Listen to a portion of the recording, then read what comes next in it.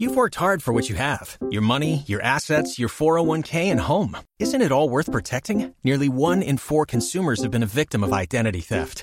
LifeLock Ultimate Plus helps protect your finances with up to $3 million in reimbursement. LifeLock alerts you to identity threats you might miss. And if your identity is stolen, your dedicated U.S.-based restoration specialist will work to fix it. Let LifeLock help protect what you've worked so hard for. Save 25% off your first year on LifeLock Ultimate Plus at LifeLock.com/aware. Terms apply.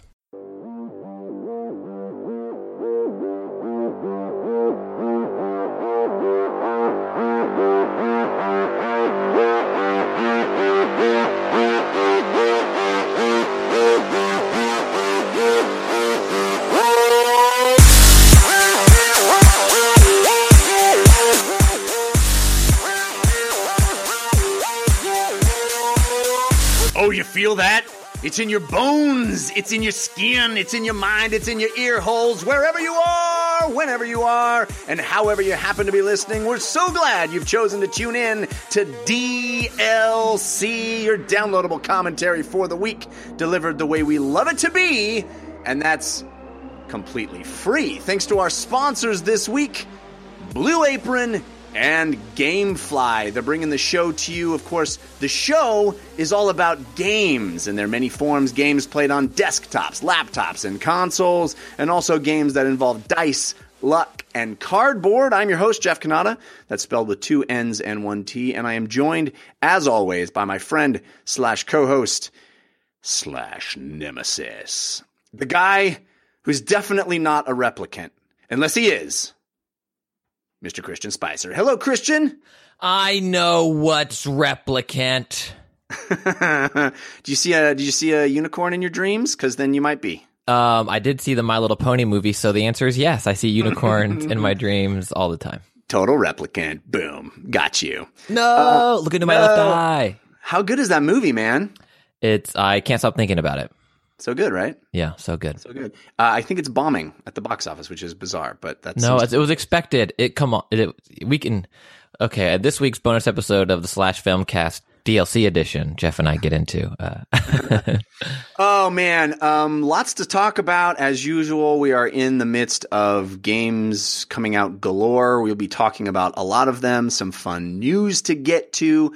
We have an awesome guest to do it with. Oh, by the way, before I get to our guest, I wanted to say right here at the top, thank you to everybody. We celebrated our 200th episode last week, and we started the show with sort of just a state of the show, and we talked about, our feelings about the show. And so many of you took the time to write in to dlcfeedback@gmail.com and wish us a congratulations and show support and say positive things about our perspective and our sort of the way we handle news of the day involving the show and all that stuff. So thank you to everybody that took the time to write in. There were some nasty Nellies as well, but by far the majority of people were so nice and so kind and so encouraging, and we very much appreciate it. So thank you to all of you. Okay, let's get to our guest, because you know that DLC always stands for your downloadable Cannata and your downloadable Christian. But this week, oh man, we are excited because DLC stands for Direct from the Littlest Continent. Because live from Australia, which factually is the smallest continent, where it is very, very early right now. So thank him for being here. We have writer for Reckoner and my buddy, Mr. Raj Diyut. Hey Raj, how's it going, man? It is early. It is 5 a.m. early, and this is not a time that I am normally awake. But hey, you should have a kid. Yeah, I'll say that's just morning. Oh, that's just morning. Christian and I have been up for 5 hours. But anyway, congratulations to you both. 200 episodes. That's a massive milestone, and I'm very honoured to come on 201. But I was to make it that long. You guys must be doing something right. So well done to both of you. Congratulations. Thanks. I appreciate it. Yeah, well, we're starting on our second 200 right now. We got a lot of fun stuff to talk about. We have actually bonus content at the end of this episode, bonus VR talk. I had an interview with John Pearl from Gunfire Games. You guys probably remember me last week talking at length about From Other Suns, which they made, as well as other games. And I wanted to talk to him about it because I was so excited about that game. It hasn't come out yet, but there was an early beta. So stay tuned at the end of the episode for that. But we're going to start the show the way we always do, with Story of the Week. Story of the week, it's the story of the week. Story of the week, it's the story of the week. Story of the Week is the part of the show where we make our case for the most important stories that happened in the world of games this week. You can always submit stories for our consideration by visiting our subreddit, which is 5x5dlc.reddit.com, where cool folks hang and cool folks talk and cool folks are interacting with other cool folks. So be a cool folk and head over there. We got some interesting stories this week. Raj, you are our guest, so you get first pick. What would you consider to be your story of the week? Well, there's a few different interesting stories this week, isn't there? But there's a couple. There's one there that I'm pretty sure that you're going to choose, Jeff. If not two or three, which you generally do. So I'm going to go with the one that I added in, which is about Wolfenstein 2, the new Colossus, and a tweet that they sent out on their account saying, "Make America Nazi free again." It was apparently quite controversial, and to the point where Bethesda had to come out and actually say, look, hang on a second, guys, Wolfenstein's been around for 30 odd years. This isn't anything new. The game has always sort of been around killing Nazis and making the world Nazi free. It's just in this particular iteration, they're doing it, underground in America. So for the backlash that the company received by putting out this little trailer, which sort of had Nazis walking through America, and nothing different to what we've seen time and time again. It's just the slogan, I think, that incited a little bit of anger with some people, which just doesn't make any sense whatsoever, really, to me. I think making anything Nazi free is generally a pretty good thing, but. Well, I can only imagine that when this game went into development, 2-3 years ago, maybe, the last thing they would have ever imagined is that there would be any pushback from the idea of taking down Nazis. Historically, in video games, the one human enemy that everybody can agree on is okay to shoot in the face. It's Nazis. And yet here we are in 2017, where up is down, left is right. Cats and dogs are living together. What's the Konami code then? Oh, no. Yeah, that's the problem. Now it's down, down, up, up, A, B. It's going to be a problem.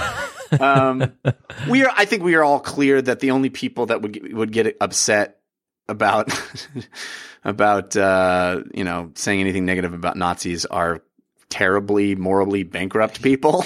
I don't think there's any disagreement there, but it is a weird phenomenon that Bethesda had to actually come out and reiterate this. And kudos to them for not backing away from it and saying, hey, I mean, maybe there is some credible ground to stand on to say that they are trying to take advantage of current events a little bit.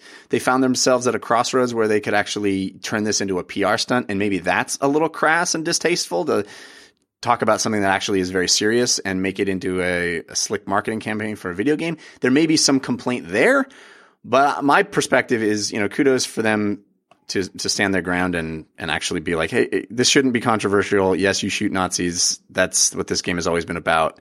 And we're not going to equivocate on that. Are you in support of this, Raj? Sounds not like of the Nazis.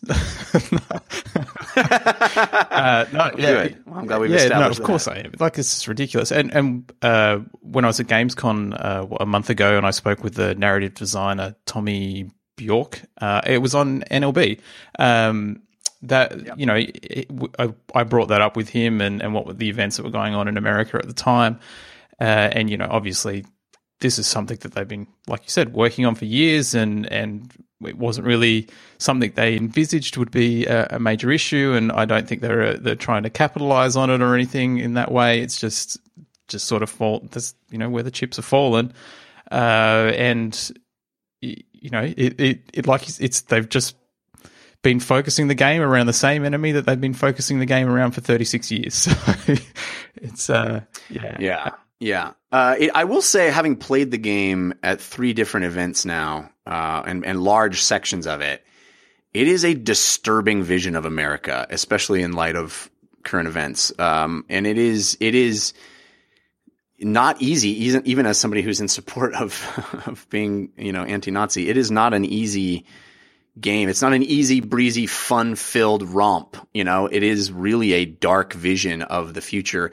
Even the heroes in the game are very dark. So, I don't think people should take it lightly, but Christian, I suspect you have some strong feelings about this.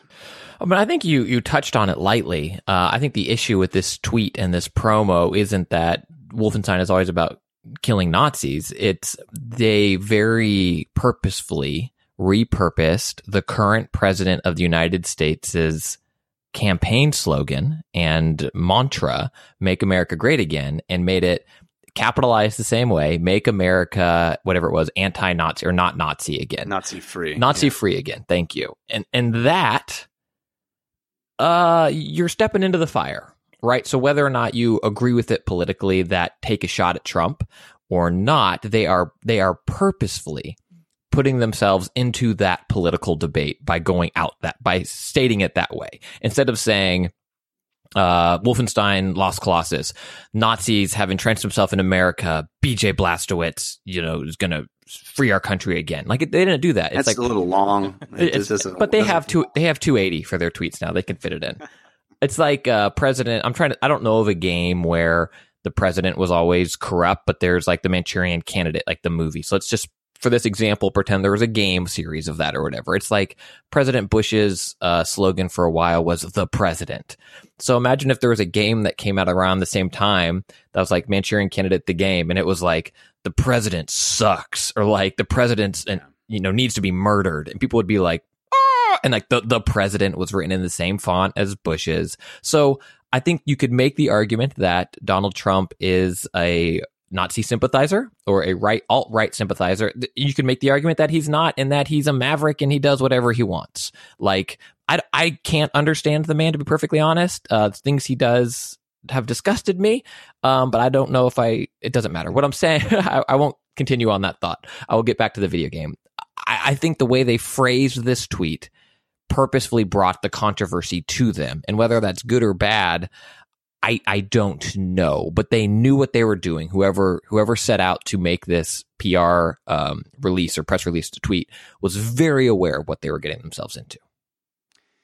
Yeah, I mean, even Pete Hines admits that. He says we are certainly aware of the current events in America and how they relate to some of the themes in Wolfenstein 2. So it's no mistake. It'll be interesting to see how this game does. And like I said, for me, having played a lot of the game actually already, it's hard. Is it harder? It's hard. It's a dark game than watching Men in the High Castle. Yeah, I mean, I have a hard time doing that too. I haven't watched a full season of that just because it just feels. I mean, I can't even watch House of Cards anymore. It's like it's not fun, these bits of entertainment anymore, which is a bit of a bummer. Christian, what's your story of the week?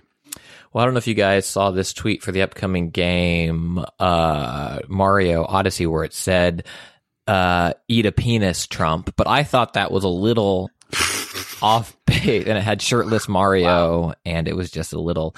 Now I'm laughing, actually picturing Nintendo tweeting "Eat a penis." All the people who sent us nice emails last week are like, you know what? I'm reconsidering. Not anymore. I don't support you anymore. If you put Mario's hat on said penis, you can control it. So, all right. Save it for the stand-up act.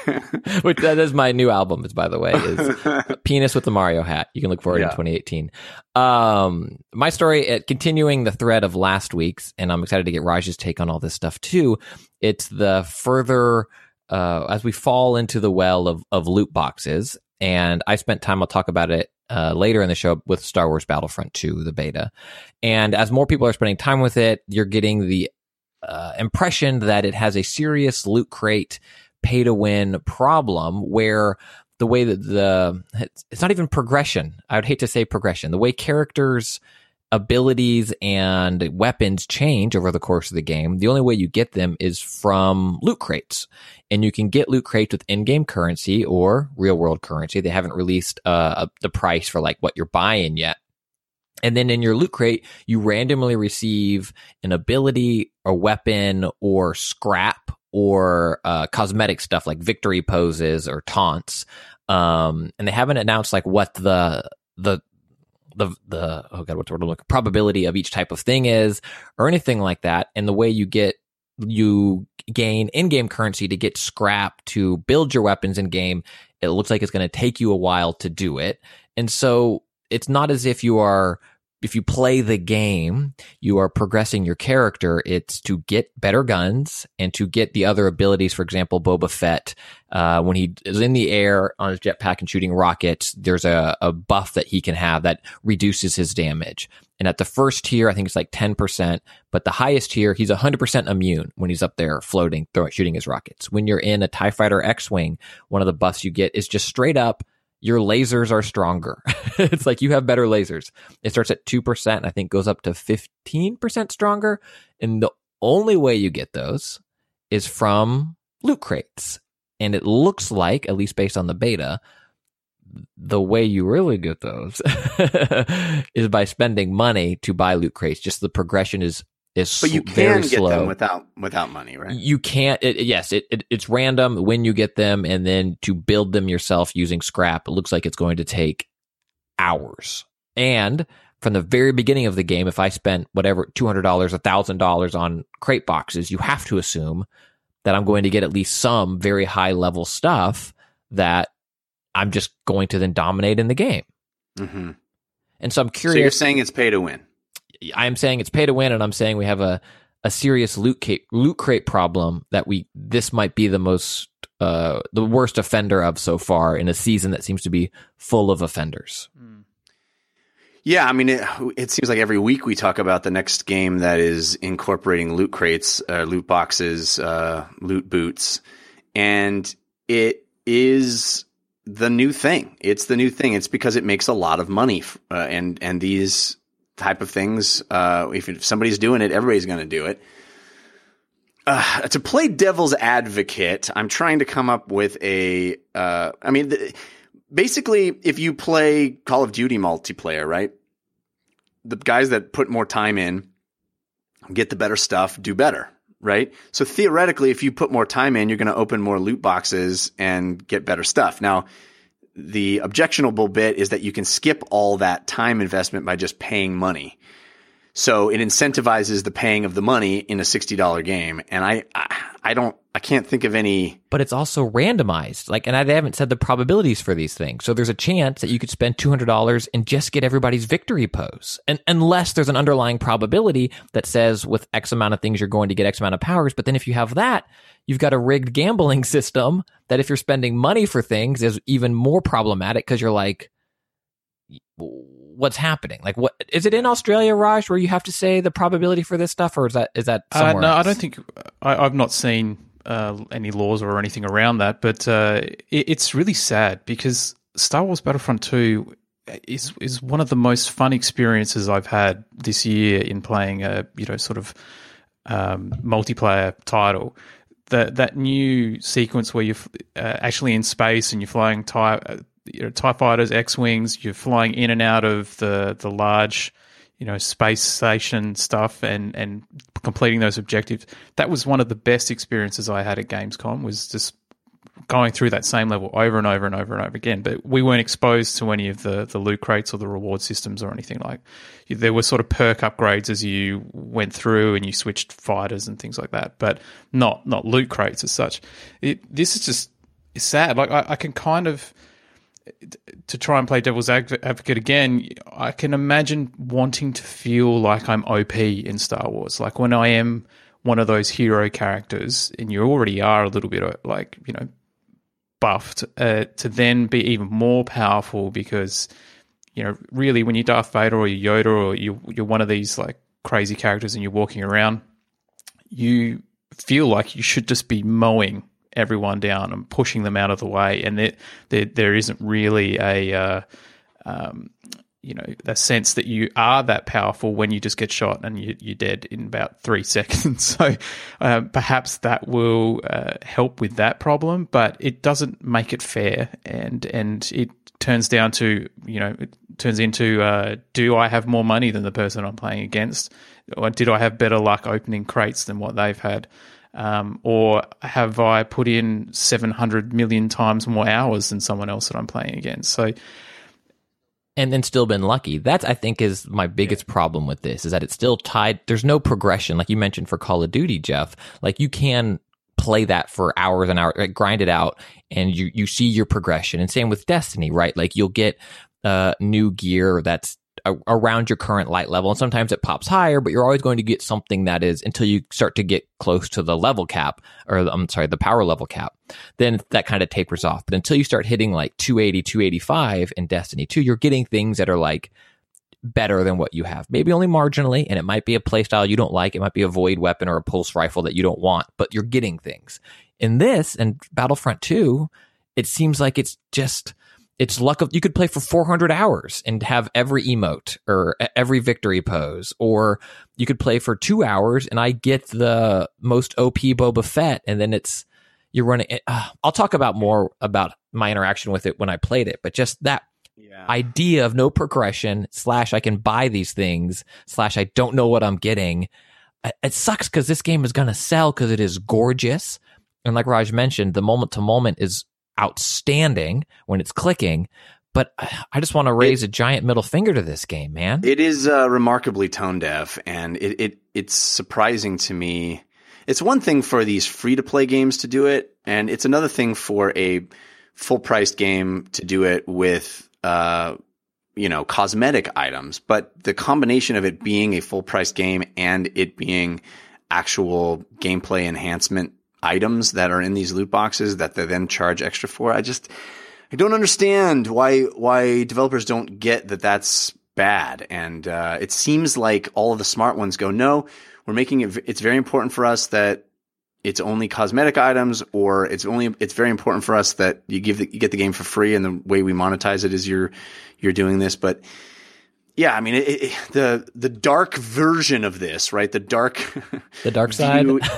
Yeah, the dark side, right? The Darth Vader sitting in the room choking people version of this is, they are like, we sell stuff to people in the game, and then they get that stuff, and we can only sell it to them once. And the guy's like, well, what if we only sell them a chance to get that stuff? Then we can sell it to them a bunch of times before they even ever get it. And it's just gross. So yeah, as much as I want to try to find a devil's advocate for this, there just doesn't seem to be any defense of it. I can get behind a game that's free, that charges you, like something like Fortnite, that seems to have found a sweet spot of giving you enough stuff for free and playing into it, and also allowing you to purchase it if you want a shortcut. Or I can get behind the games like Overwatch and that charge you $60, but then all of the extra stuff that they sell you are A, earnable, and B, just cosmetic. Both of those have their downsides as well, but at least I can kind of get that nobody's twisting your arm. There's no feeling of being underpowered or ill-prepared or, behind in the race just because the other dude spent $5 and you didn't. But this just seems like the perfect storm of bad ideas. I just don't understand why they let this happen. Yeah, and I think it's all I can think is that they're testing the waters with a huge IP. I feel like, and maybe I'm being dismissive of, a quote unquote average gamer, but like this is one of the games that you get for the holidays, and it's like got that big thing. And then I think you could just see kids racking up their parents' credit cards buying this stuff. It really extra bothers me that it's tied to such a major IP and franchise.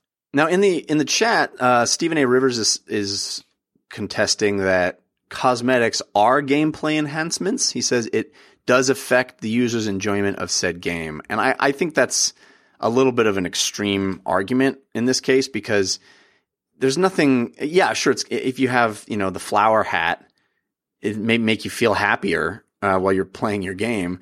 But I think that's a perfectly legitimate thing to charge extra for. You want to have that kind of enjoyment that isn't about playing the game. It's about the little fun flower hat. I don't have a problem with a designer saying, okay, you can either earn it or pay for it. I don't have the problem with that. And I don't think that it is like, oh, that's a gameplay, affects gameplay just because it makes me feel happy to have the flower hat. I really do think that I mean, I don't know. What do you guys think? What's your take on this?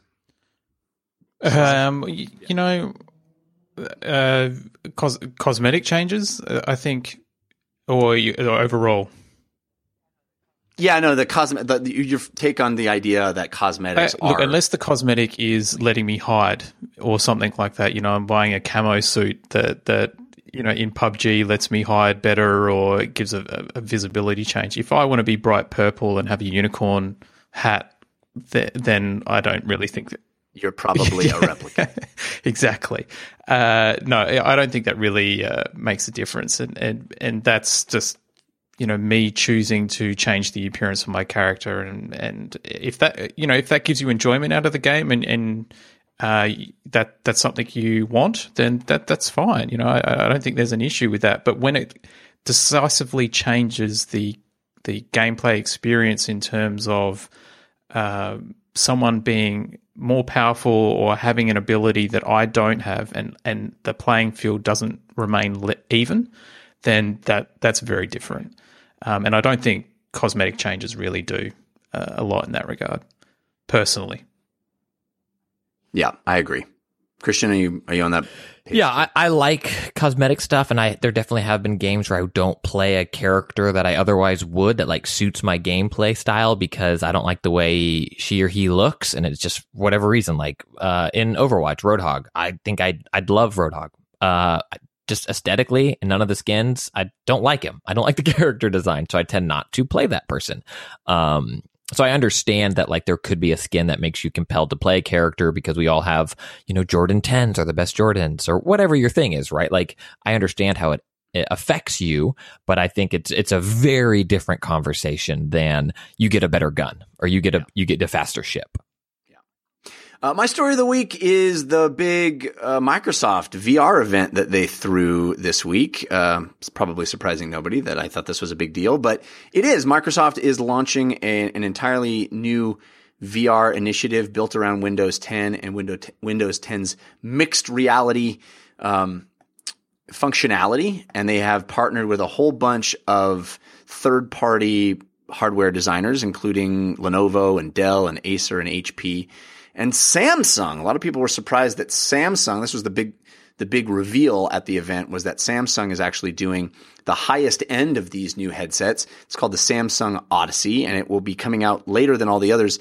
Most of these new mixed reality headsets are coming out on October 17th, but the Samsung Odyssey is coming out November 6th. It will be the most expensive of the bunch, but also clearly the best of the bunch as far as technology. It has OLED screens and a higher resolution. It's not hugely higher resolution, but it is nominally higher resolution.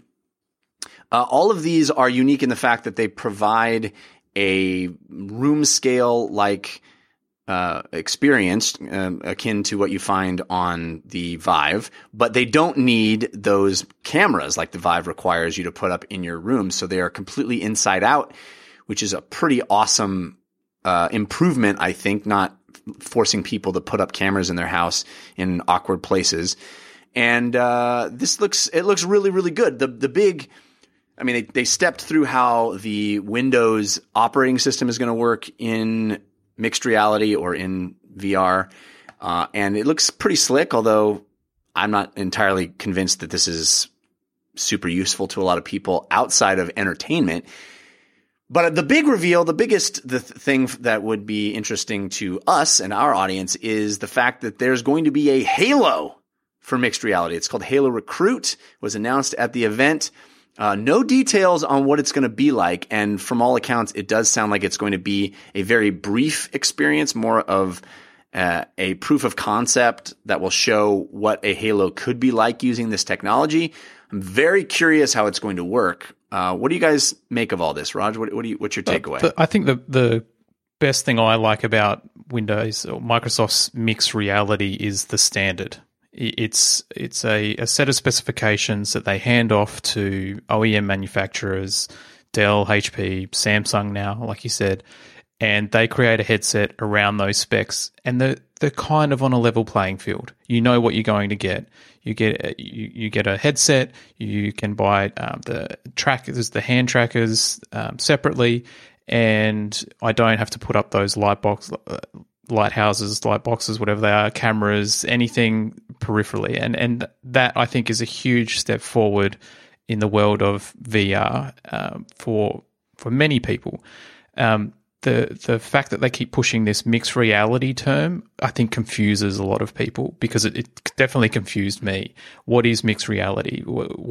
How is that different to VR? Well, to be honest, it's not. It's the VR headsets, and mixed reality is this weird sort of Microsoft term that they're bantering around that kind of confuses the wall. Like, you've got your desktop in your headset, and you've got voice command, and you can sort of do things that aren't just playing a virtual reality game or having a virtual reality experience. So that's where they're sort of like taking this leap. It's not augmented reality like the HoloLens, which they also do. So I think the HoloLens is always going to stay as this more productivity-based piece of equipment, and then these VR/MR headsets are more going to be the software side of things, which will incorporate games, which is why they're showing off this Halo. Well, going to show off this Halo title. So I think it's a great step forward. The tech isn't as good as a Vive or an Oculus Rift, but that's kind of to be expected for the price point that they're coming out at. But I think the only thing that I thought when I was watching the demo that they did the other day was, with the new tracking facility, I guess I can't put my hands behind my back. I don't know if that's really something I need to worry about in a lot of titles moving forward. But if it has two sort of tracking lenses that sit inside the hood, and they look for the lights on the rings that go around my hand. So I assume that once I move them out of the vision, the arc of those cameras, then it loses tracking of my hands. So there'll be no super hot VR shooting from behind type of thing, which could be an issue for some people, probably isn't for the majority. But that was where my mind went when I was watching the demonstration. The tech is a little bit.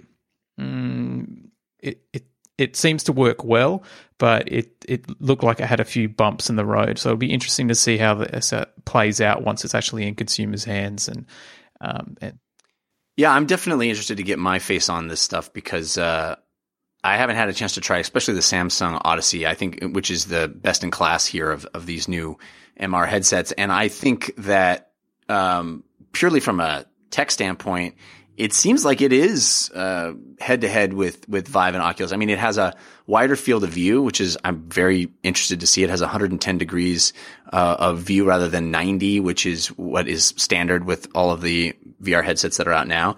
And I'm very curious to see how that feels, just that one aspect, to have a little wider field of view. I think it would be a huge improvement. And then the increased resolution, it's slight, but they say it's noticeable. Everybody that's tried this thing. So, baby steps perhaps, but I think these are interesting baby steps. Christian, do you have any quick comments on this one? Well, I just think getting rid of the light boxes or the tracking sensors is the hugest thing. And then I wonder, Raj, if iteration 1.5 or 2.0 of these things put some form of tracker in the back head strap or something like that to alleviate that problem. I would imagine that the tech is probably there, but I bet it's a cost thing. And how often are you putting your hands behind your back? I mean, even PlayStation VR, you can super hot VR and on PlayStation VR, and it doesn't have a camera behind you. It kind of just fakes it if you're going to do that. And yeah, it makes some assumptions about what's going on that I think usually are pretty accurate. Yeah. I would say for PlayStation VR, they're usually not. Well, it depends. Yeah. But it's a wink good enough. It's like, it's what you paid for. And I think this Microsoft mixed reality thing is kind of the same thing, where it's like, yeah, it's not perfect, but you don't have stanchions or camera mounts or drilling holes into your wall or filling. I mean, every time I set up my Oculus, I feel like I need to remove the sensors a little bit because I bumped it at some point and it's not exactly right for my little space that I've shoehorned it in. So it's getting closer to that. Is it perfect behind your back? No. But are you just putting on a headset and playing? Yeah. Is that better? Is that a step in the right direction for me? You betcha. Am I buying another one of these? No. Will I go to Jeff's house after he does? Yep. I definitely looked into the Samsung Odyssey. I'm like, I really don't need this, but man, I want to try it. That's how I feel. So you definitely need it. Definitely need it. Buy one. Bummed that they didn't make any announcements about Xbox One X like working with any of these. But you know. I think the fact you can literally buy one of these, come home, plug in one cable, and you're done.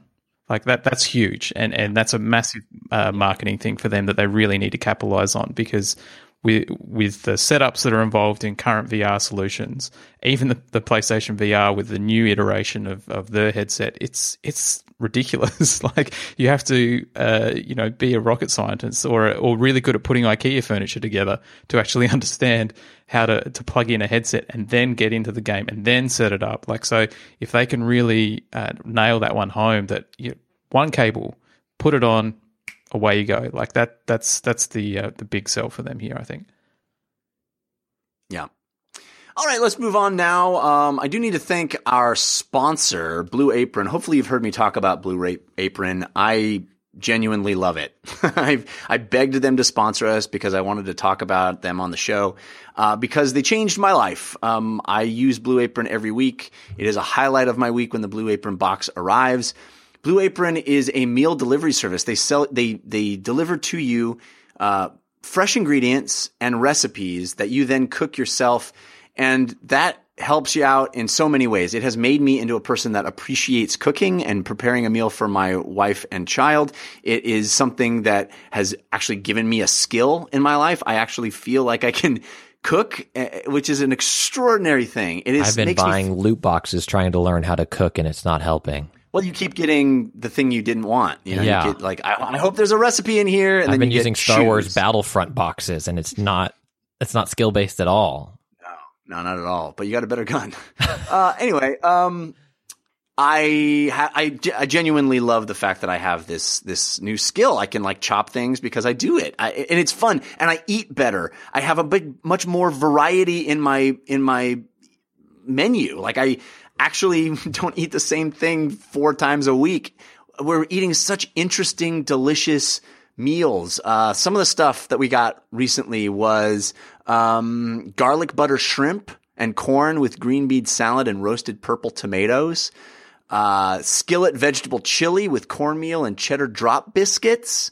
Soy glazed pork and rice cakes with bok choy and marinated green beans. These are delicious meals. I've learned about new kinds of foods that I like. I'm becoming a better person. Honestly, I genuinely believe that Blue Apron has made me a better person. I'm more well-rounded. I eat better. I eat healthier. These are healthy meals for the most part. I mean, not for the most part. They are healthy meals, and I know exactly what's going in them. I'm watching as the ingredients go in, so I know how much salt, how much sugar. I can actually moderate that because I'm the one doing it. It's so great. All of the seafood is sourced and with sustainability standards that were developed in partnership with Monterey Bay Aquarium Seafood Watch. That's pretty awesome. I mean, this is a responsible company. I really can't say enough positive stuff about Blue Apron. It's affordable. Comes out to about $10 per person per meal. You get 3 meals a week, or you can do 2. They actually have a flex plan now where you can do fewer meals if you want. You can take meals away if you're going to be busy that week and you don't think you're going to have time to cook. It's so easy now, and the meals I always have such a good time just picking out my meals because you get to select what you want on their website or their app. It's so great, and it's easy. The recipes, if you've ever tried to cook something before, which I have, recipes often are not clear, or it'll just be a list of instructions and you don't know exactly when to plan things out and how to make, if you're making the side dish and the main thing at the same time, how to make sure they come out at the same time so everything's warm. Blue Apron lays it all out for you. It has pictures of every step. It tells you to do this while you're doing that, or now you take a break from that and go do this, so that it all comes out at the right time. It's just so easy. And it's all going to be fresh. So check it out.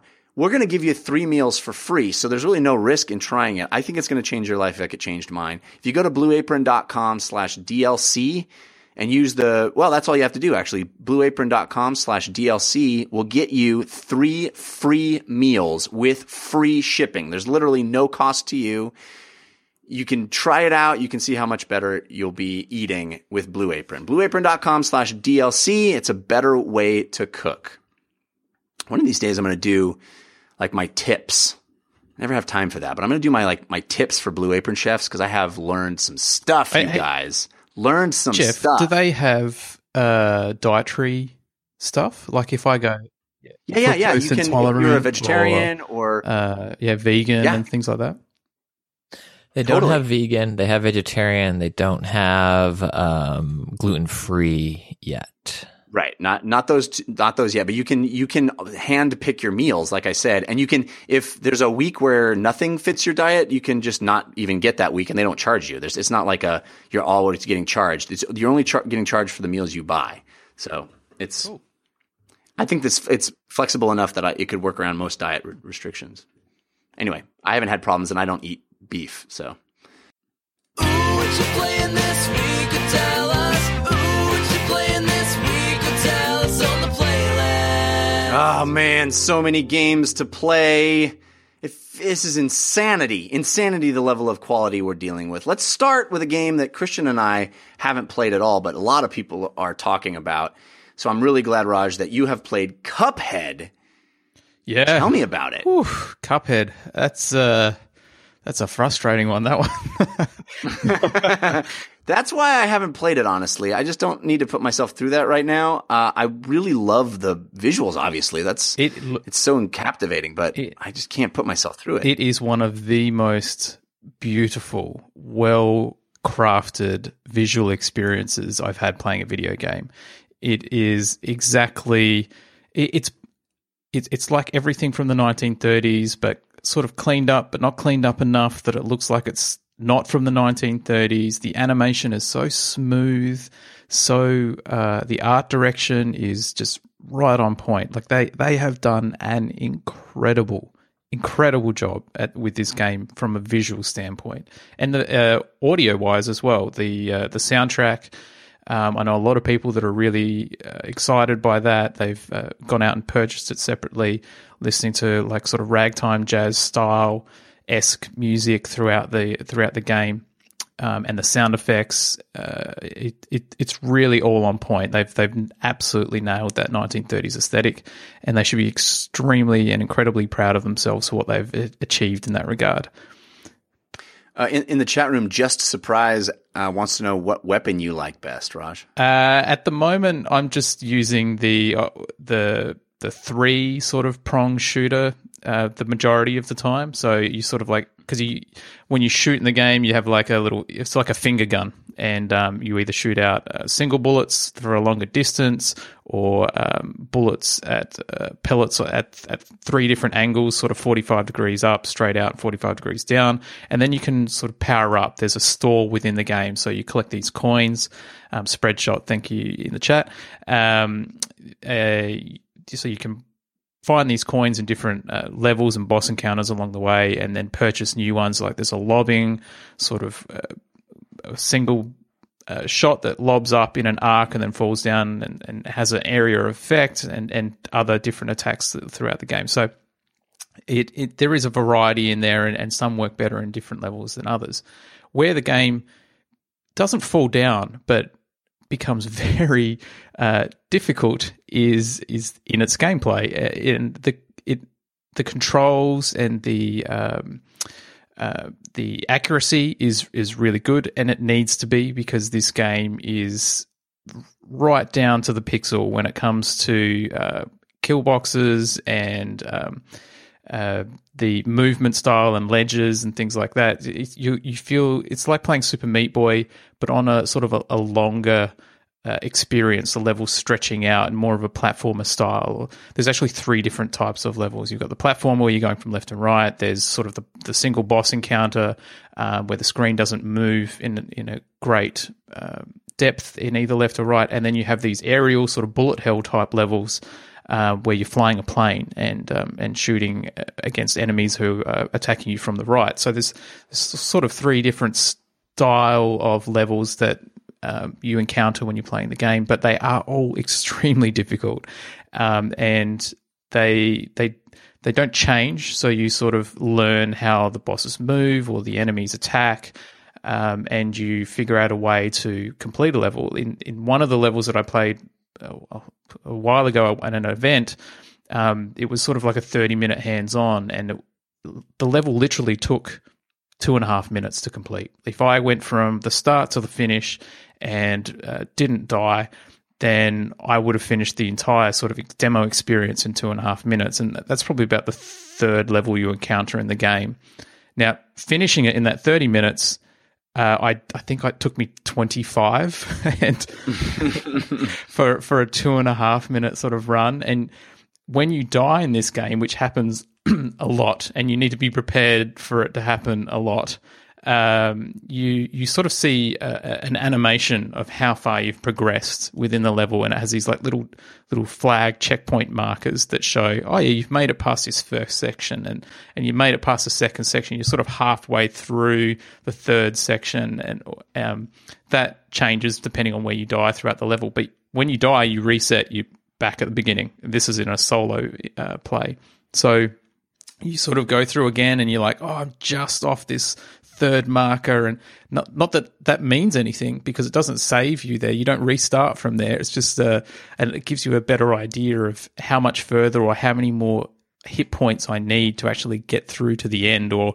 if I take a hit within the first 20 seconds, I'm probably just going to restart the level because it's just not going to work. I know I'm not going to get through if I don't have full hit points by reaching a certain point. So it is frustrating in that regard. And when I was playing it yesterday, actually, and I just had to put it down. It was like I played the same level for 45 minutes, and my thumbs were getting sore. I was getting frustrated, and you start making more and more mistakes. It's just one of those titles where you've got to sort of breathe and be very zen with the world, because otherwise you're going to put a controller through the wall across the room. I did find that its controls aren't as on point as Ori and the Blind Forest. I thought that Ori is just a little bit more refined in its control mechanisms and how accurate they are. And I think that Cuphead potentially could suffer slightly because of that. Sometimes I was 100% sure that I wasn't hitting anything or doing things, and I know that when I jump, I would definitely land in a certain position. I feel like it's just a little bit floatier in Cuphead than compared to an Ori. But it's one of those, you have to go into it and knowing that you are going to die and become frustrated with this game. And if you watch streamers playing it, you'll see that everyone's in the same boat. It's not something that you just need to try sucking at less. It actually, everyone sucks at it. So right. Don't be discouraged if you sort of open it up and you're having a difficult time with it, because you're in the same boat as everyone else, and that's kind of... It's just not a thing that sounds fun to me. I understand challenge, and I like challenge in games. I don't want a game that I can just waltz through. But I also Have you don't tried want to. Waltzing? It's not easy.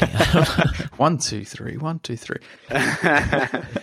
I just feel like there's so much other stuff out there that brings me true joy right now, and there's volumes of game to be waded through that is just so high quality that even with the visuals that are so compelling, I don't want to keep beating my head against the wall in a game like this. It just doesn't sound... It does have a difficulty setting, and to be fair, I haven't tried it on the easier one. I should.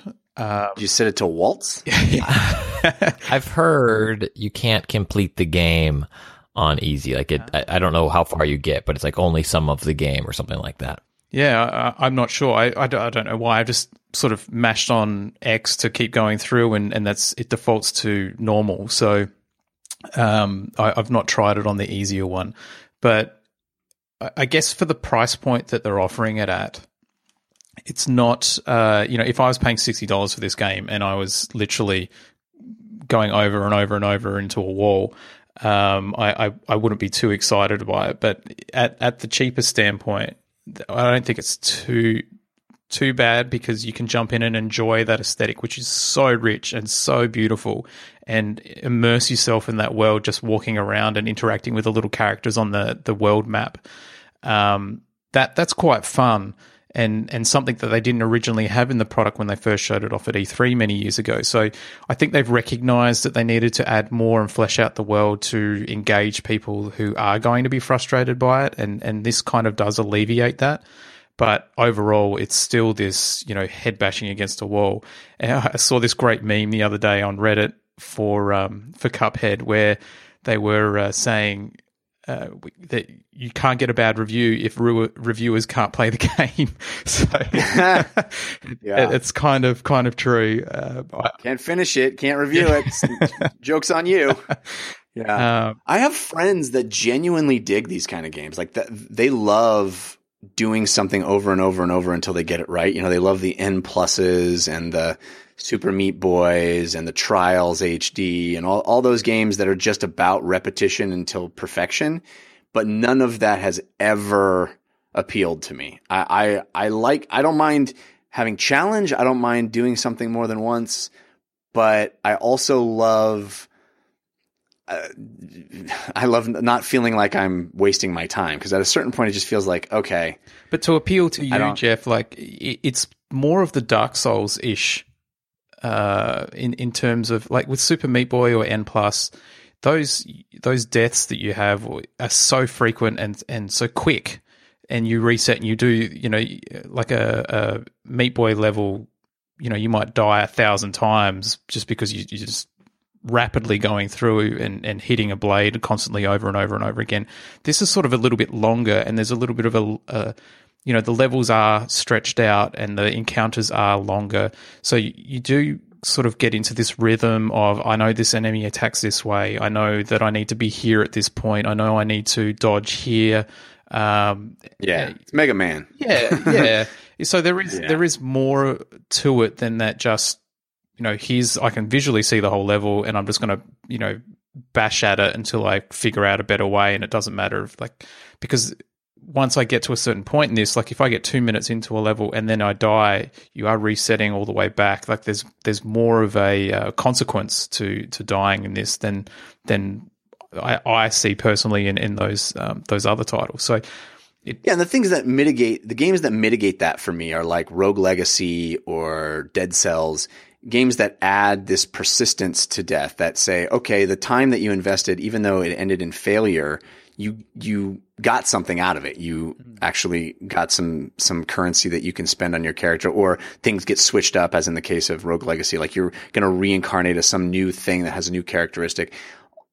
Those are the things that I sort of need in that case. But I respect people who are into this. I totally do. I just am not that guy. I also haven't played this multiplayer, so I'm not exactly sure what that experience is like, because you can resurrect one another as you go through the game, you play through the levels. So there is a whole mechanic there that may change the experience for a lot of people if you've got a buddy to play with, and you don't have that same sort of dying on repeat. Right. So that could make it a lot more interesting, a lot more fun for a lot of people. Christian, what is on you were talking about Battlefront 2, right? On your playlist? Yeah, I have a couple of betas on my playlist. I dove in and played Star Wars Battlefront 2, the public beta, and on which platform? I was playing on PS4, regular old PS4, and it is so pretty. It is unbelievably gorgeous. Like, it's only a little believable because we already had 2015's Battlefront, and like that was stunning. Like Raj talked about, that there's the Starfighter Assault, where you are flying in and around these huge ships and going inside of them to either protect or shoot, weak spots and shield generators and stuff like that, and you're zipping in and out. And it's, you walk by and it's, someone mistakes it for a movie, just jaw-dropping. I think like the Han Solo character model is like a very good-looking video game character, but like the Stormtrooper, the droid army from the prequels and stuff like that are just so freaking pretty. Absolutely stunning.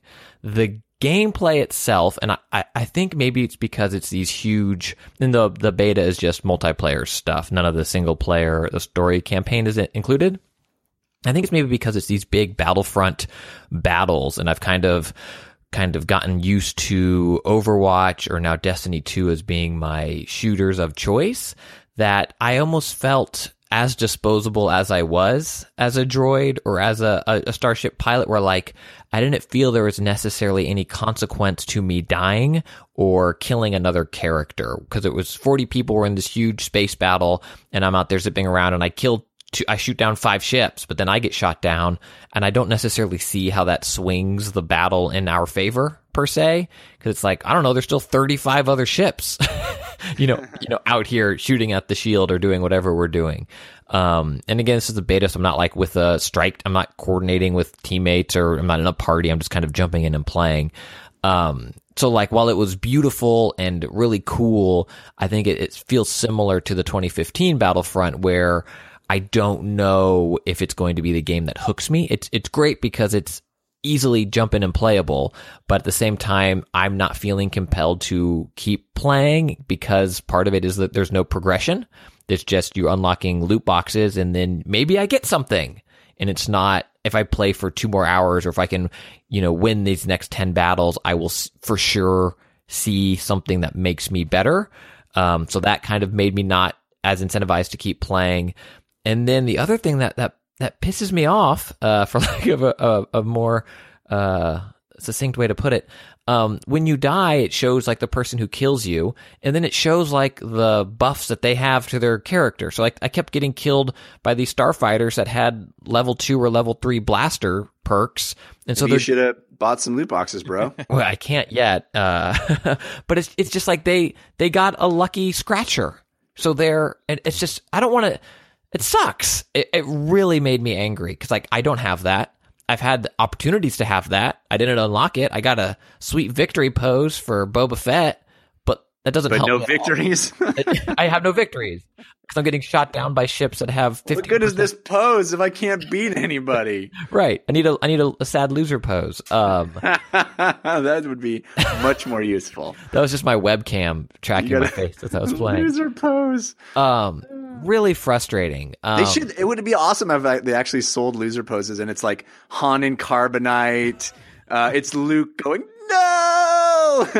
I'd take those over better blasters just being sold. And then the other mode I played is Galactic Assault, which is what you've seen at the cons and E3 and stuff like that. And it's I played on Naboo, and also I played Get a Thing, Bring It Back, whatever they're calling that, on Maz's castle map, which is cool and gorgeous. But it was kind of Kanata, you mean? I don't know. Is that yeah, Maz Kanata. Is that canon? It's with 1 N or 2 T's, or what's the difference? Kanata. Got it. You know that character is named Kanata, right? I did, but I had forgotten. I remember you seeing your tweet about it. As that you were in Star Wars or something. Come on, man. What was I saying? It's like, it's fun. You're in there and you're blasting, shooting away, but I also felt like just a cog in the machine. And then I get killed by Darth Maul, who's a level 3 card buff Darth Maul. So beautiful, easy to jump in and out of, but I think the lack of any real progression or leveling up tied to the pay to win loot box system, I think makes this game a hard pass to buy. And I would recommend GameFly or Redboxing it to play the campaign and having a little fun with it. That's where I'm coming down, just based off my couple hours with the beta. I definitely want to play that campaign. I'll tell you that. I'm going to play that campaign. It's very pretty. I would want to tell you about a game that I was playing called Road Redemption. Road Redemption is the Kickstartered spiritual successor to Road Rash, which is a game that I played on the, wait for it, 3DO. That's right, guys. I bought a 3DO in 1993 because I'm that guy. I'm like one of 4 people that bought a 3DO. Wait, the guy that has 3 VR headsets also bought a 3DO? I never would have guessed. Who would have thunk it? I loved that game when I was a kid. Oh my God. It came with the Soundgarden soundtrack. It was so great, man.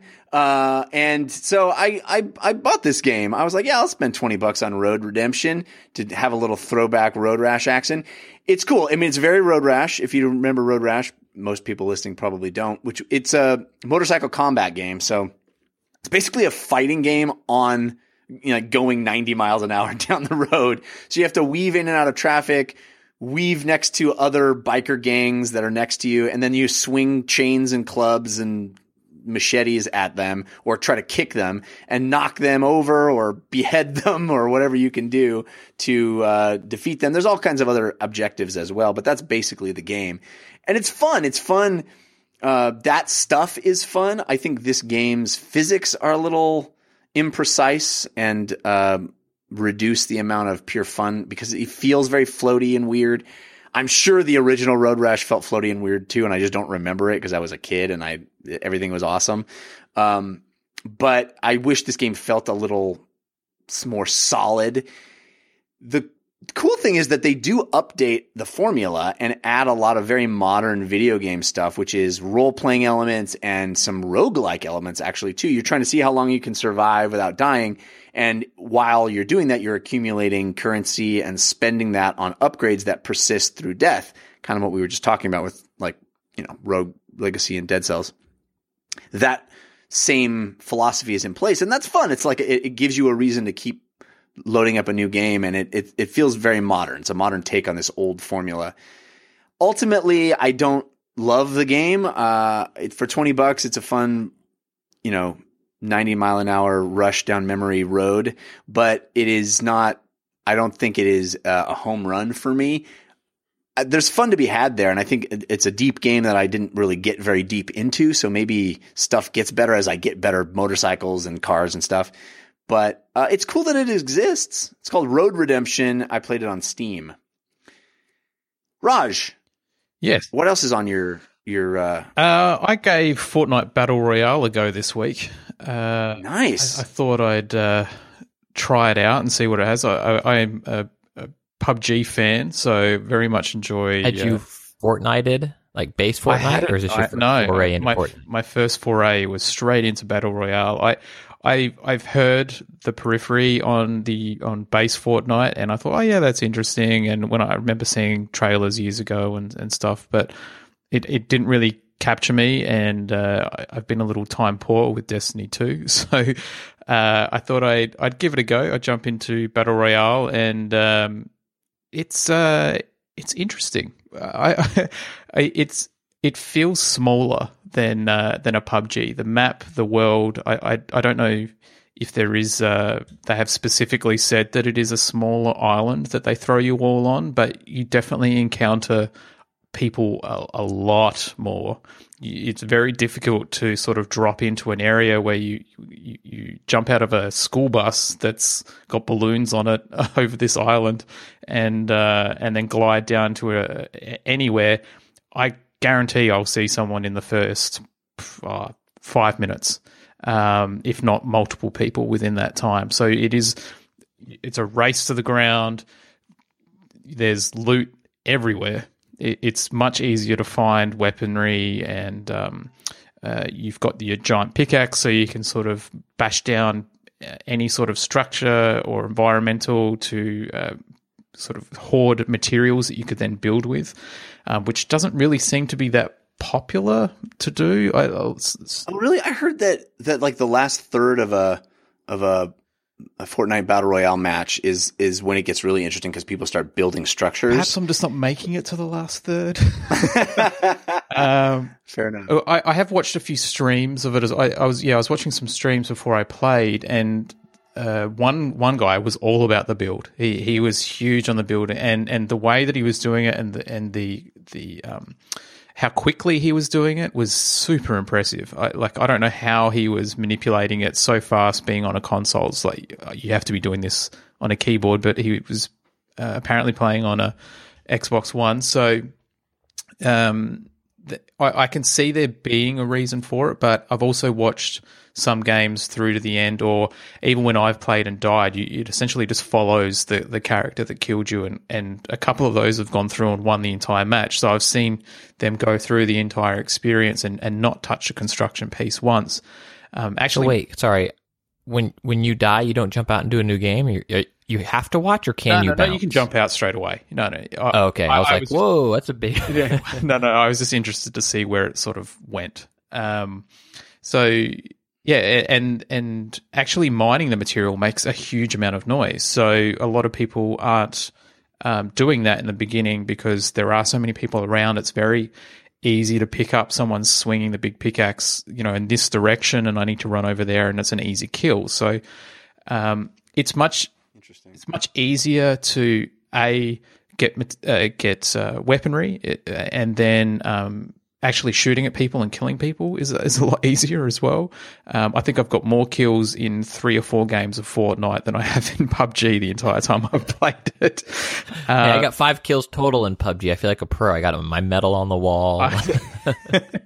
I know. It's really taken off though, man. A lot of people are playing Fortnite Battle Royale. It's getting a huge amount of of play. I mean, it's free. It's free, exactly. And I I was back in I played it for 4 or 5 hours over 2 days, and just next game. But it's very different. It's exactly the same, but very different. Did I mean different? No, I meant exactly the same. No, it is very, very similar, and I can see why PUBG sort of came out with those odd, or Bluehole came out with those odd sort of statements the other week. But it is different in that there is a lot more happening. There's a lot more people. I don't know if I personally like it. It feels like it's borderlining into like, this is more of a console-y fun experience rather than the realism-esqueness of a PUBG, or the tension. See, that's more appealing to me. I'm like, yeah, give me some sillies. Yeah. Give me some cartoony sillies. Yeah. I don't feel like I'm terrible.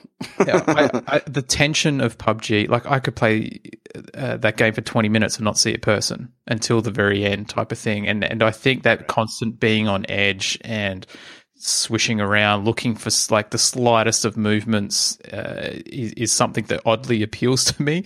Whereas Fortnite, maybe I just need to play it more, but it's an affront or a rush of the senses, because I feel like I'm running around a COD map at times because there's so many people in the same area. I did enjoy it though, and it's free, so why wouldn't you jump in and enjoy it? And I think it's got legs, and it'll do well. What'll be interesting is once PUBG finally comes out on Xbox, whether that will eat away at its popularity or bolster it even, because people are so used to Fortnite as a console experience that PUBG will be the foreign one. I really didn't expect it to take off like it has, but I suspect that it's going to stick around because people are digging it. It's a clone. It is, but with a building mechanic. So that's the point of difference. I think the building mechanic could add some interesting stuff to it. I definitely want to check it out because I really liked Fortnite, the base game. It just felt a little like there wasn't enough different stuff to do, and now they seem to be adding all this new different stuff to do, so that's cool. Christian, let's talk SNES Classic. Okay. We didn't get to talk about it last week because you hadn't broken yours open. I am so grateful that a listener by the name of Justin sent one so that I could check it out. I'm so grateful to him. Thank you very much, Justin. Very awesome thing to do. So we have both checked out the SNES Classic. Tell me what your take on it is. Well, I want to thank not listener Amanda for letting me buy one. That's your wife, yo. That's my wife. Why doesn't she listen? Are you for real? She's too political. She doesn't like it. She's just like, she doesn't like when we get political. She wants just video games. Yeah, I think I saw her iTunes review. Well, yeah, she also sent you an email, so I don't know if you read it yet. I love it.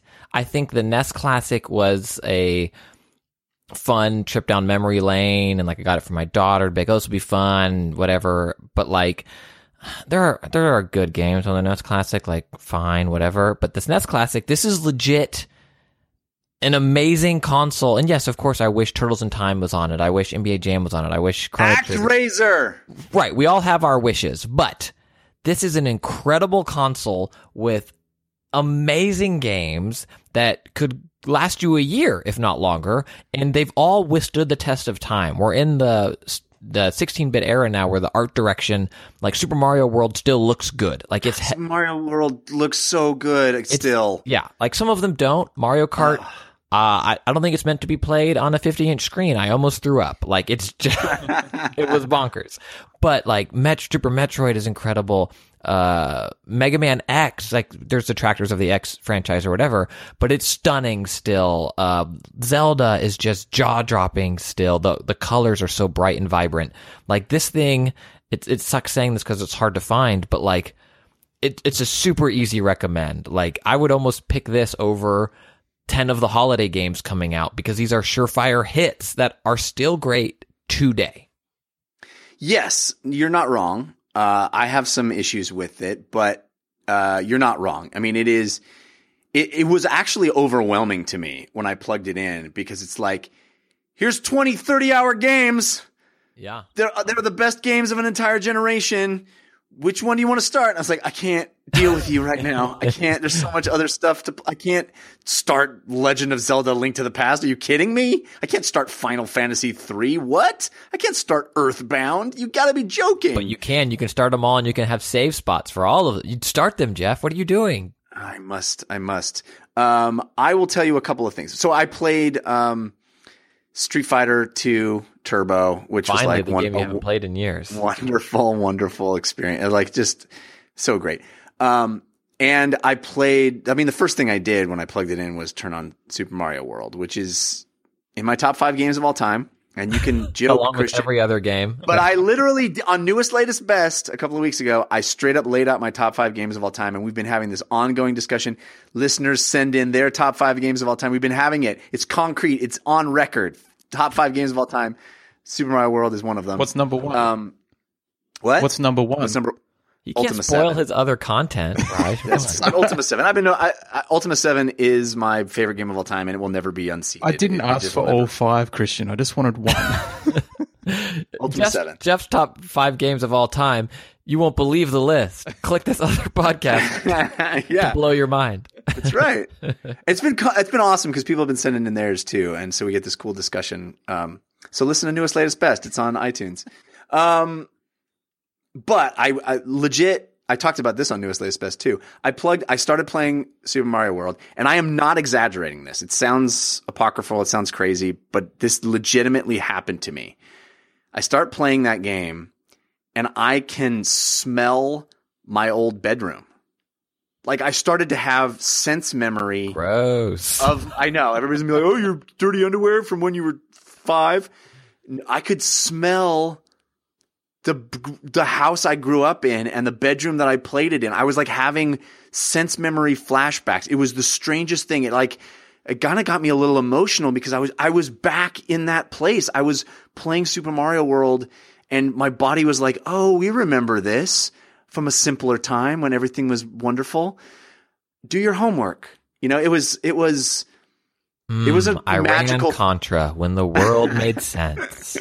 It was a magical experience, and I can't. For that alone, I have to be very grateful to Justin for giving me that moment of just like, oh, I'm a little kid again. But I will say that I do have some issues with it. It feels cheap. It feels really cheap and flimsy, like the whole thing. You know? Really, I think the way I understand why they did it from the aesthetic, but like the fake controller port that you then flick open, like the NES Classic doesn't have that, it just has those kind of plugs. I think that feels cheap and flimsy, but I think the rest of the thing feels pretty awesome. Okay. Fair enough. I mean, it's cute. It's adorable. I didn't realize, having never even seen in real life the NES Classic Edition, I didn't realize how tiny it is. It really is tiny. I mean, it really does fit in the palm of your hand. Also, you even warned me about this before I opened it up. The cords are way too short. These are longer. These are an upgrade. I know, but they're still way too short. I live in an era where we don't have to think about cords attached to controllers unless you're, charging your PlayStation 4 controller. But I was unable to sit on my couch and play. I had to sit in front of my coffee table in order to play. Yeah, crisscross applesauce in front of the coffee table playing Mario World the way it's meant to be, Jeff. Yeah. So anyway, it's cool. It's cool to have all of that treasure trove of old games there. And like I said, it gave me this magical transcendent experience. But also, it's not a complete home run from a design perspective, in my opinion. Like, how much harder would it have been for them to just make wireless controllers? They could have. It wouldn't have been that big. 8BitDo sells adapters and sells an excellent Super NES clone controller. Yeah, bundle that. And the controllers feel good. I have to say that they feel great. I wish that like holding down Start and Select like took you back to the menu. Like it's old school. Like to change games, you got to go up to the console. Yeah, not a fan of that either, by the way. But yeah.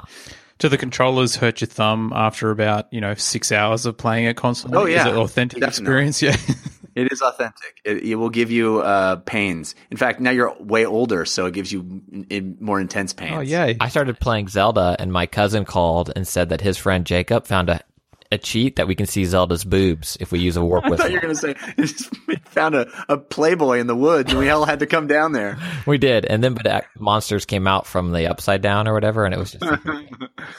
All right. Let's talk about the rest of the stuff on your playlist, guys. Thimbleweed Park. I've been waiting to play this on Switch. Are you playing it on Switch? I'm playing it. I've got it on both iOS and Switch, but majority I'm playing it on iOS. I really love the old style Lucasfilm click adventures. And Ron Gilbert, who created Secret of Monkey Island, Thimbleweed Park is his latest creation. It was kickstarted, I think, a couple of years ago. It came out on Mac and PC, but now it's been ported across to iOS and Switch. And I think those touch screen sort of consoles or phones, tablets is the perfect delivery device for click and point adventure games. I played through Day of the Tentacle, Full Throttle, Sam & Max, and now new content like Thimbleweed Park. It's really well done. It has character switching very similar to what you get in Grand Theft Auto 5. You play a multitude of characters across the adventure and interact with one another. Very clever.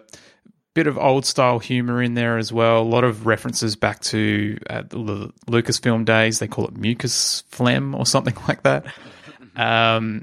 It's not going to appeal to everyone. I think you kind of have to enjoy that style, and whether it's because you played it when you were younger or you're a younger person now who enjoys that, then you should definitely check it out.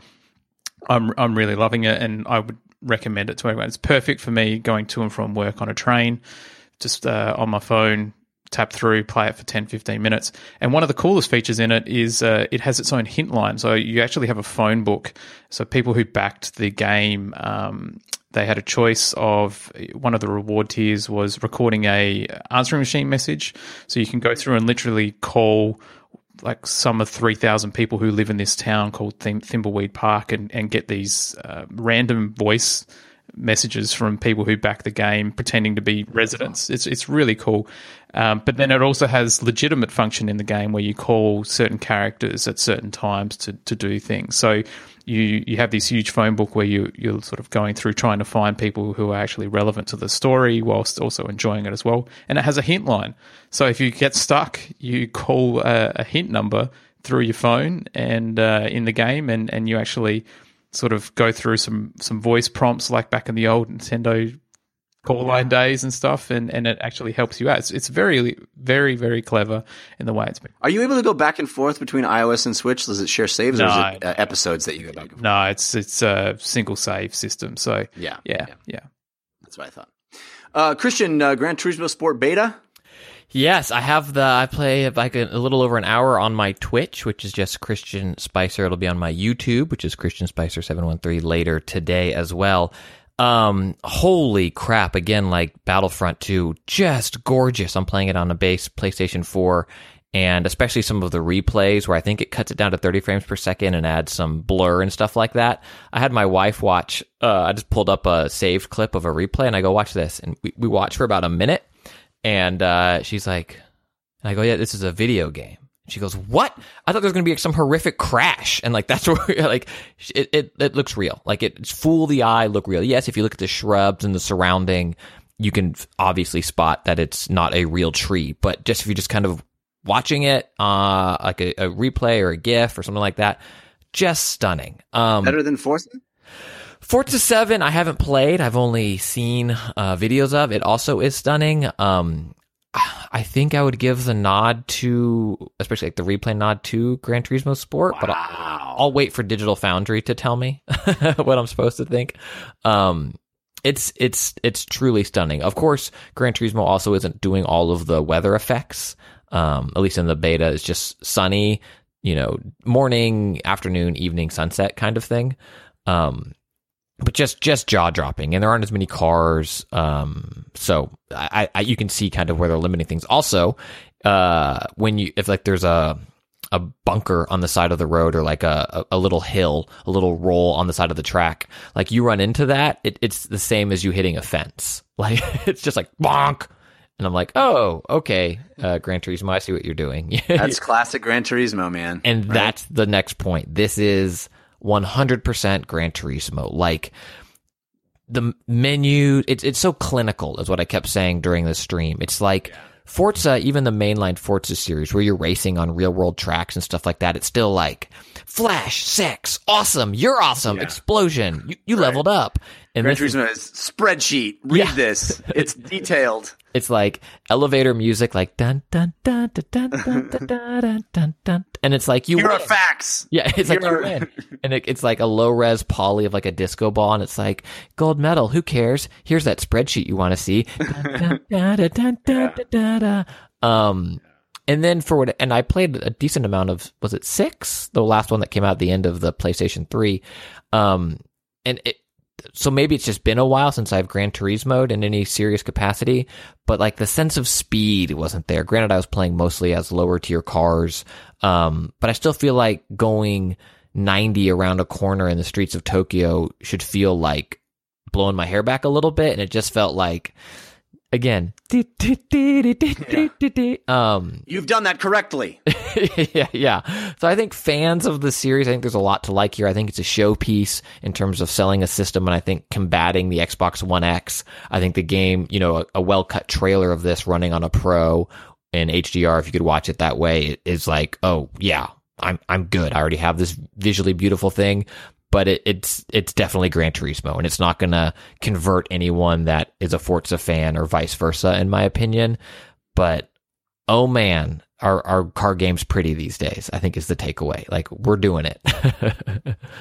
So there's tons of games. You've heard us talk about so many games. How do we all play all these games? Well, one way to play more games and to save money is our second sponsor, which is GameFly. GameFly is a subscription service that lets you buy or rent all your favorite games and save money at the same time. All you got to do is go to gamefly.com/DLC2. You pick your favorite games, and then they get mailed directly to your door. There's never any shipping costs, and there's no late fees. So you keep these games as long as you want. You play them as long as you want. You send them back when you're done. They send you the next game on your list, and that way you can keep playing games forever. You don't have to buy a new game. But if you do want to buy a game, you just pay the difference in price at a reduced price, and they let you keep it forever if you so choose. They also have movies now. So if you want to use GameFly for movies, you can do that as well. And they have over 9,000 titles to choose from. So try games before you buy them, or just, as Christian was suggesting, play through the campaign of something and send it back when you're done. When you're dumb. Send it back when you're done. You'll never have to worry about late fees. You can cancel at any time. It's great. Plus, we're going to give you free 30 days of the premium membership, which means you get to keep 2 games or movies at a time. All you got to do is go to gamefly.com/DLC2. That's the 2 games. That's how you remember that 2 at the end. Gamefly is GAMEFLY.com/DLC2. Sign up, play more games, and save money. All right, Christian wouldn't let me start the next segment without talking about Destiny 2. You did a raid! I did a raid. Anthony Taramina, our resident Destiny expert, and put a killer fire team together. I think they raid every night, every week. They are pros. And I went in having not watched any videos on the raid or anything. And I have it up on, is it on my, it is, it's on my YouTube and on my Twitch. You can watch it. The whole raid, including him stopping between each chunk of it and explaining what's happening and what I will be doing during this part of it, took us a little, like just under 2 hours. These guys, when they're running just them, it's like 45 minutes in and out. You barely needed to be there. So that's what I was going to say. You were just there to slow them down. No, so this raid is different than some of the earlier raids. It's like components of other raids, but there are other raids you've seen where, from Destiny 1, where like someone can solo it. This raid, you can't. Like, you need people on pads to trigger things at you, then shoot. Like, I had to do stuff. I wasn't doing the hardest stuff, but it almost felt more stressful because it was like, oh man, I better, all I need to do is shoot this button once. I better shoot this stupid button. my 1-year-old will like stand next to the bed while we're making the bed, and I always go, I'm helping. And I feel like that's what you were doing in this raid. No, pull up the stream, helping. Dude. Pull up the stream. I was helping. I had to do stuff. To be fair, we did. Guys, look at me. I'm helping. We went through the underbelly instead of going back out to the main area between each section of the raid. And in that, you have to go in and like take out these sentry computers or, unarmed guns or whatever, and kind of hit them at the same time to progress to the next thing as you move through the underbelly. And for that, legit, I would just hide behind pipes. So as not to be spotted as 4 of them women. I'm not really helping right now. I help by staying out of the way. Yeah, but everything else when we were doing you're the designated survivor. Yeah, I'll be Kiefer any day of the week. Yeah. Every other chunk, I was doing stuff. I was holding my own. I was hitting my shots. Nice. So what do you think? Is this like a game changer? Is it first raid in Destiny 2, right? Is it like a whole new world has opened up before you and cats and dogs are living together? What's it like? It was very fun. Playing it this way is, like a step up from watching it on YouTube because I was doing it, but 2 steps down from figuring it out. Like I can't, like Giant Bomb did, like going in cold. I think it took him 20 hours. Like that's the thing that I think changed for me playing this and having Anthony explain everything is the appreciation for these people that go in and figure this out. There's no guide. And like, there are little tells. You can go into a room and it's like, oh, there's 6 chains. There's 6 of us. We got to get those chains to move somehow. Like, what do we do? But while you're doing that, ads are filling the screen. You're not just in there by yourself. Like figure it out and then go execute. It's like, oh, by the way, you got to keep shooting these things and stay alive because if one person is dead and you don't respawn them in 30 seconds, you wipe. And it's that appreciation of figuring these things out and the complexity that goes into it. And this raid is very much like 2 people are in this part of the level and you can't help them. They're there by themselves and need to hold their own. And you other 4 are over here and you got to stay on your pad and you got to take care of your own stuff. Like there's not enough room for someone else to come over and help you do what you do. You got to handle your stuff. And like seeing all of that and all of the systems in place, the intricacies that Bungie designs into these raids, and this one being so everybody has a role to play specific is really cool to kind of peel back that onion and play through it. It was awesome. And I can't thank Anthony and his fire squad and fire team enough for helping me get through it. Jeff, I think you'd love it. I said during the stream, I don't think you'll ever get your power level up to do it before maybe another raid comes out and you can get a boost. But I really think you'd love it. If you could ever find the time to get up to like 275, 280 and run with Anthony or someone like that, It's really fun. I have a vague desire to do that. I just, there's just so much other great stuff to play. And it's only going to get worse, dude. Like this week. Are you going to play Shadow of War? That comes out tomorrow. I have it coming from Gamefly. I'm getting less and less hyped on it based on its loot box problem and the review saying the beautiful Shadow of War or Shadow of Mordor is in there, but then they've added all this other crap. Right. So I'm getting less hyped for it, but I'll put in a good 5-10 hours to make my own opinion. So much good stuff, dude. And now, I mean, I wasn't even going to talk about this, but you know how sort of tepid I am on the Assassin's Creed franchise. But now I'm hearing people talking about it. It's The Witcher. They're like, oh, Assassin's Creed Origins is basically The Witcher. And like, okay, well, now I want to play it. That and Discovery Mode, I'm in. I'm into Origins now. I want to play that game. If it's The Witcher. Origins is getting positive hype, and Shadow, whatever the heck the new one is, the Tolkien game. Shadow of War is getting like, the more I hear about it, the less excited I am about it. But yes, Assassin's Creed Origin sounds incredible, and I played it at E3 and it just seemed but it sounds incredible. Assassin's Creed now. is always a franchise where I'm like, oh, that's an easy pass. I don't have to play it. That's at least one game that's off my plate. I don't have to worry about. I know it's not my jam, but now I'm like, oh, it's The Witcher. Oh, they made it The Witcher now. It's basically just a full-on role-playing game with open world and quests that you take in any order, and everything's awesome. And oh my gosh, there's loot and everything. Like, well, now I got to play that. You're never going to do a raid. Okay. I mean, probably. You should. Like, I would reiterate everything Christian said about raiding. It is, as cliche as it is with these games, you know, the end game is where the game begins. Destiny raiding is so much fun. And when you've got a good group of people and you can really enjoy it, and go through that experience together, it's extremely satisfying. It's extremely fun, and it is something that you really need to experience to understand, and will draw you back into doing it over and over again. I haven't done the new one in Destiny 2, but in the original, I did most of them, and it's a whole different level to the game that you can't really experience, or can't really appreciate unless you've experienced. So, yeah, I do want to. Well, I don't want to, guys. The last thing I'll say about it is that Destiny 1 fans, like the hardcore Destiny 1 fans, maybe don't like it because of the way the progression has changed. But in Destiny 2, like, you can just go in on Tuesday or after the reset, knock off a couple of milestones, and then don't play again. Like, don't worry about getting into a hardcore grind. Just wait till next Tuesday, and then knock off a couple of the weekly milestones. And that's like a really easy way to constantly level up.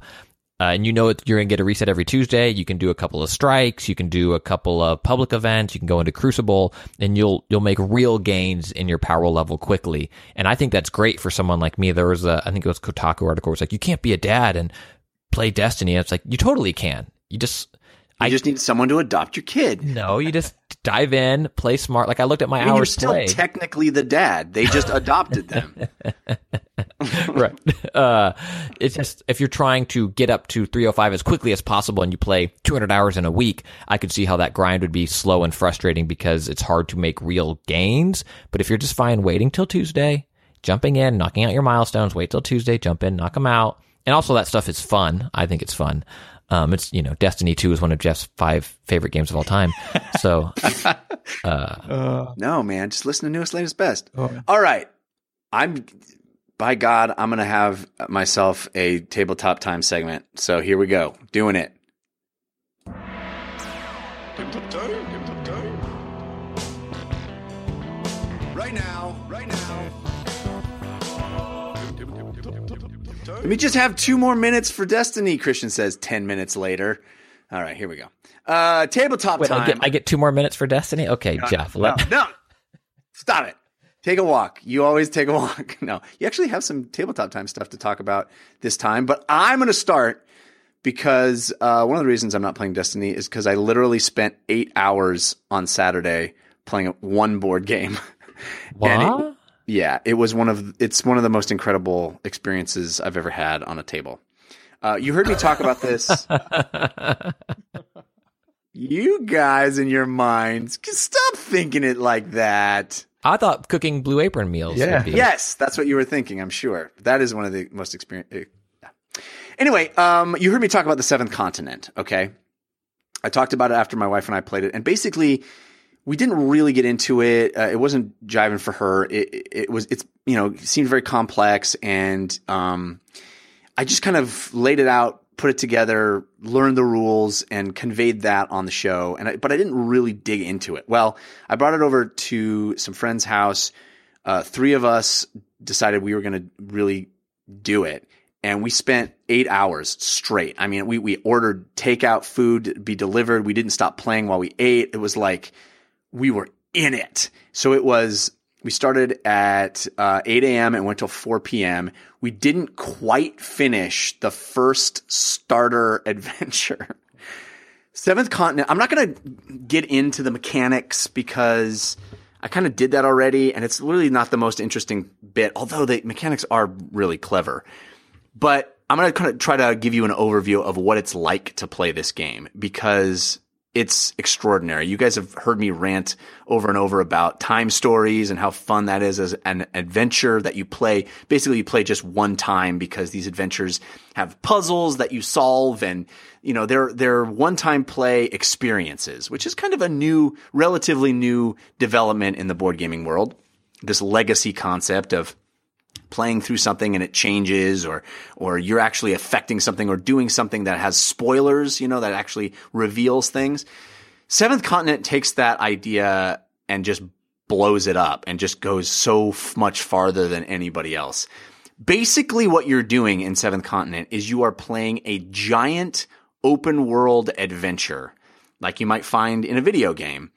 And you and your friends, up to 4 people, are a group of intrepid explorers who have found this unexplored continent, and you're in the sort of the 19th century. It's very Cthulhu style. The characters you play are, you can select your character, but one of them is, Victor Frankenstein, and, they're characters from history, and you have a curse. So each game that you start, I think in the box, there's 4 or 5 curses, but the idea is, you have to figure out the riddle of this curse to lift it to save your own lives because you've been cursed. And each curse that you play is basically a puzzle. It's a giant world-encompassing puzzle. And on the curse card, you see a clue, and that clue is your only guiding light in this giant, massive continent that you can explore. And it really is one big, huge continent full of different biomes and areas, but they're all connected, and you could not possibly, there's no table large enough for you to build the entire continent of cards. It is a game that has, 800 cards in it, and these are big tile shaped, they're square tile cards, not like playing cards. And they do a whole variety of things, but one of the things they do is create a map of this continent that's full of mysteries and puzzles and caves to explore and rivers to cross and trees to climb and just a myriad of things to do that are all crafted by the designers and just full of things to unlock and things to find. But they are shrouded as you explore different areas. Each connecting bit is shrouded in a fog of war like you might find in a StarCraft or something. And those fog of wars have encounters and things that happen on them that are random. So while you are exploring a set designed world with set designed features in it that you will find and have solutions or mysteries that you will uncover, along the way, you will also be encountering random events that make every play different from the next. So it's this wonderful combination of randomness and, pure non-randomness that I think I've never seen a game really do like this before. And I'll give you some examples of things that happen to us. Now I want to be clear that you can go anywhere, you can do anything. There is a whole variety. There are dozens of different actions that you can take on a tile, but the tile itself will tell you what actions are available to you. And then you find items. Actually, you find the idea of items, and then you're able to craft them or not. You can use them in different ways as well. But all of those things allow you to affect the environment in different ways or affect the success rate of attempting to perform an action. So, for example, I was wandering around and I got my foot caught in a trap, this mechanical trap, and on the card was a picture of a bunch of interlocking gears, and it said you have to figure out which direction you want to pull the trap in order to unlock your foot. And so you have to literally map how the gears will turn on the card. So it's using the card as a little puzzle, and that's just one of hundreds of encounters. Another one was you find a map and then you find another map, and you have to figure out what the differences are between the maps. You're like comparing these two cards like an old Scholastic Boys Life, where you're trying to pick out the differences. So they find all these wonderfully clever ways to add puzzles into what is ostensibly just a card. Also, you'll find a hole in the ground that you can stick your hand into or not. You'll find different creatures that you can fight or run away from. You can befriend creatures and make them your companions. It is really a gigantic, massive, overwhelming adventure that takes hours and hours and hours. There's a save system that the game employs, so you can stop in the middle and pick up your game at a later time. I can't tell you how much fun we kept finding new. There are all these wonderful mysteries that you uncover and surprises around every corner. I had so much fun playing The Seventh Continent. Here's the thing. It's not available in stores. You can't buy it. It sounds like I'm doing a commercial now, and I swear to God I'm not. I have no interest in whether or not this game sells. There's nothing tying me to the game, but I will tell you it is on Kickstarter now. They are only selling it via Kickstarter. There's only 10 days left, but I cannot recommend this game higher. It's not cheap. It's an expensive game, but you get so much in the box. There are so many adventures, so many surprises awaiting you. All I've been doing since we played on Saturday is thinking about when we can play again. I want to try some of the other curses. We didn't quite finish the first curse, but some just extraordinary things happened to us. Totally surprising moments. It is full of that kind of thing, of just good stories that you'll be telling amongst your friends after you've played it. So I can't recommend The Seventh Continent high enough, and the only way to get it is on Kickstarter, so that's one of the reasons I'm bringing it up. It's just an extraordinary board gaming experience. This, to me, Jeff, sounds like D&D without the DM. That's exactly their goal, right? They're trying to create a compelling experience like that where you don't need someone to make it up. They've done all the making up of it. And yeah, it's really an adventure in a box. That's exactly what they're trying to do. Cool. It sounds interesting, but I'm scared by the dauntingness of setting it up and getting to know it. I will say, I mean, they have a video that they've produced that gives you an overview of how to play it, which is very, very helpful. I highly recommend people checking that out on YouTube if and when you buy the game. And there's a link to it on, literally on the manual when you open the box. But like I said, my wife was a little overwhelmed by the variety of things, but it's actually, when you get right down to it, it's really not very difficult a game to wrap your head around. It seems daunting because there's so many different things you could do, but at any given time, there are only a few things that you can do. And so you don't have to be constantly aware of the myriad options you have. You only really have to look at the card that you're standing on and the cards around it to know what's available to you. And if you think about it in those terms, it really isn't as daunting as it may first seem. And once you play it for a little while, it becomes really, really fun, and you're making really great decisions, and you have this wonderful push your luck thing where your success rate on any given action is based on how many cards you take, but the cards that you take are your life essence, so you're trying not to take too many because you're getting yourself closer to potential death, and it's got a wonderful push and pull that way, and the things you find are always so exciting. It's so great, guys. It's so great. The Seventh Continent. Christian, I think you would genuinely love this game. It's so good. It sounds great. I'm just with Raj, where it's just it's weird because I've certainly sat down and over 2 hours of raiding in Destiny, and then I continued to play after that. So it's not as if I don't have the time, but just hearing 8 hours and you didn't quite finish it, I'm just like, I don't know when I'm going to get that time. Because when I sit down to play Destiny, I'm not committing to 8 hours. I'm committing to 30 minutes. I don't want it to seem as if you have to sit down for 8 hours. I'm saying that we played for 8 hours because we were having so much fun. It literally has a save system, so you could play for half an hour and save the game and come back to it later. It doesn't require that kind of commitment. You can play it in any increment that you choose. It's just what's in the box is 20, 30, 40 hours of potential game. Got it.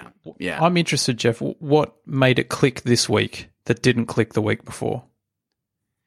Well, I mean, I think the first week was learning, right? And it's an awkward learning process.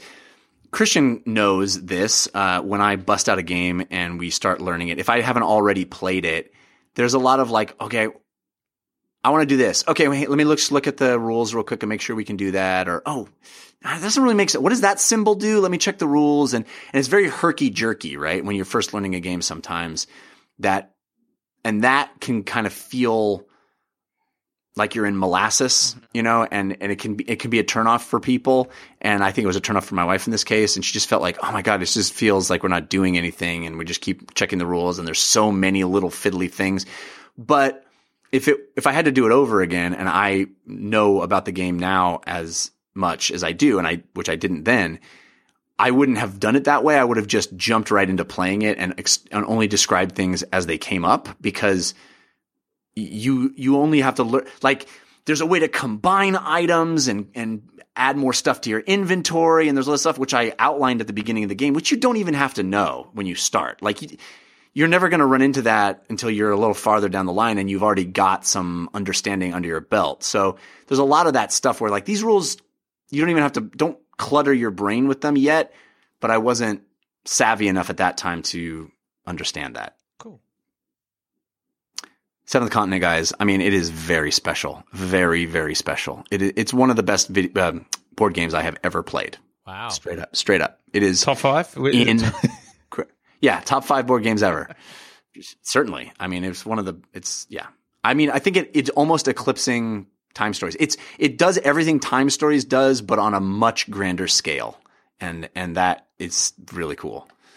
All right, but I want to talk also, Christian, you said you've got some tabletop stuff to discuss. Yeah, a little thing here. It's from a listener. It's their project, and I don't mind talking about it because it's met its goal on Kickstarter, and it's Coach Jay's Chess Academy, and they reached out. I believe I'm getting a free copy of it, even though I said, oh, my girls are only 4.5 and 2.5. I don't know if they can figure it out. And they're like, we have videos of teaching 3-year-olds. And I was like, okay.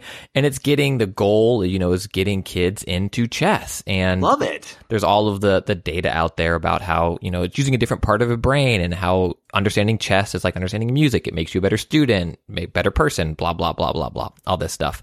And they have this innovative approach in terms of teaching chess to kids and getting kids to appreciate it and play the game. And people seem to love it that have tried it and played it. So I haven't yet, but it's already hit its goal. I think it closes on the 17th. So I don't feel bad mentioning a Kickstarter that's already met its goal. It's not, you guys need to do this or else, whatever. It's, hey, check it out. You can still get in early if you want. And some of the Kickstarter reward backers appeal to you. Check it out and play some chess. It's called Coach Jay's Chess Academy. I am awful at chess. I do not have the patience to like set a trap. I'm like, go, go, go, go, go. And then I always lose, but I have an appreciation for the game. My dad was a big chess guy, and I disappointed him by never catching on. Yeah, very cool. To prove that the Seven Continent doesn't need me, by the way, they are already, as of this moment, at $3.5 million, almost $3.6 million on Kickstarter of their $40,000 goal. So we're both hawking products that clearly need your support to make happen. I mean, that's how many people are into this game. Yeah. But that's because they're not going to sell it in stores. Anyway, Raj, did you want to talk board games? Yeah, so my office, there's a few guys that are wanting to put together a board game night. I've personally bought Time Stories back off of your recommendation a while ago, but haven't actually cracked it open. And so I guess looking for things that aren't going to take 8 hours to set up. And yeah, any suggestions that you might have for not a group of guys that have probably, they've put their toe in the water and things like Ticket to Ride and stuff like that, but maybe something with a little more depth that we can play on a Friday night after work for 5 or 6 hours. I mean, I always say that Ticket to Ride is a great starter for any group of people, men, women, kids, adults. It's really the great go-to. But you said you've already done that. So I think Lords of Waterdeep is a great suggestion. It's the sort of starter worker placement game. It has a lot of depth and a lot of fun, but very simple and easy to learn. And if it's a bunch of dudes that are sort of into fantasy stuff anyway, Lords of Waterdeep is set in the D&D universe, so that's kind of cool. I think that's an easy game to love.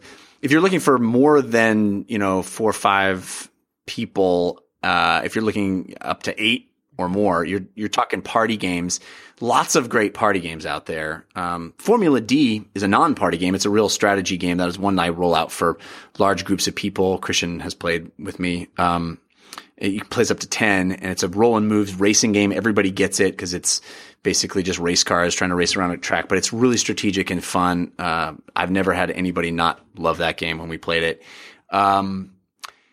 But party games like The Resistance, or Coup, which are like bluffing, lie to your friend games, those can be really, really fun. There's so many great ones. A Sheriff of Nottingham is a great one for 4 people. If you are into lying to your friends, I like that game. There's a lot. But I think Lords of Waterdeep is a great one to go if you want to kind of get into more European style strategy games.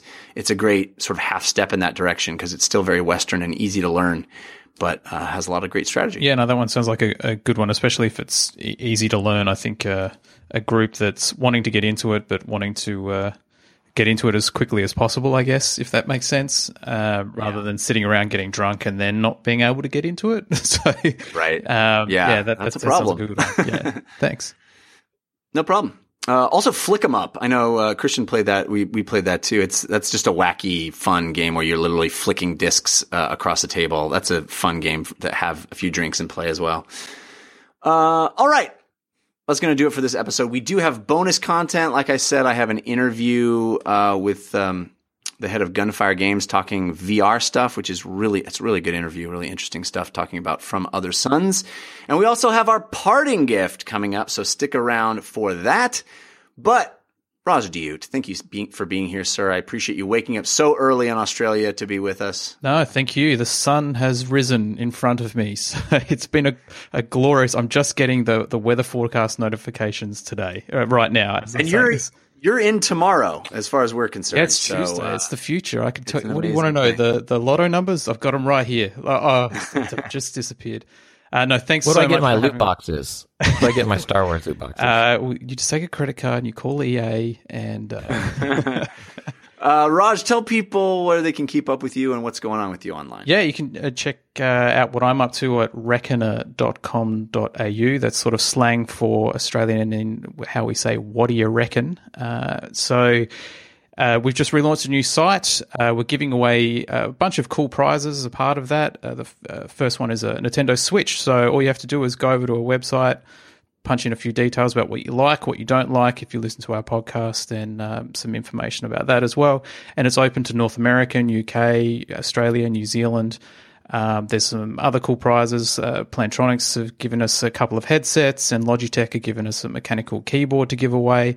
So there's lots of cool things. And one of the coolest prizes is a subscription to a daily email newsletter called The Sizzle, which is sort of a tech news roundup of the daily news. If you're too busy to look at through all the news streams, then just have it delivered to your email once a day, and it's a really nice product to have. So all 3 prize levels will be getting that. So check out the site, check out our podcast, and that's where you find me across Facebook, Instagram. It's all Raj Deut. Sounds cool. Christian, how about you? What do you got going on?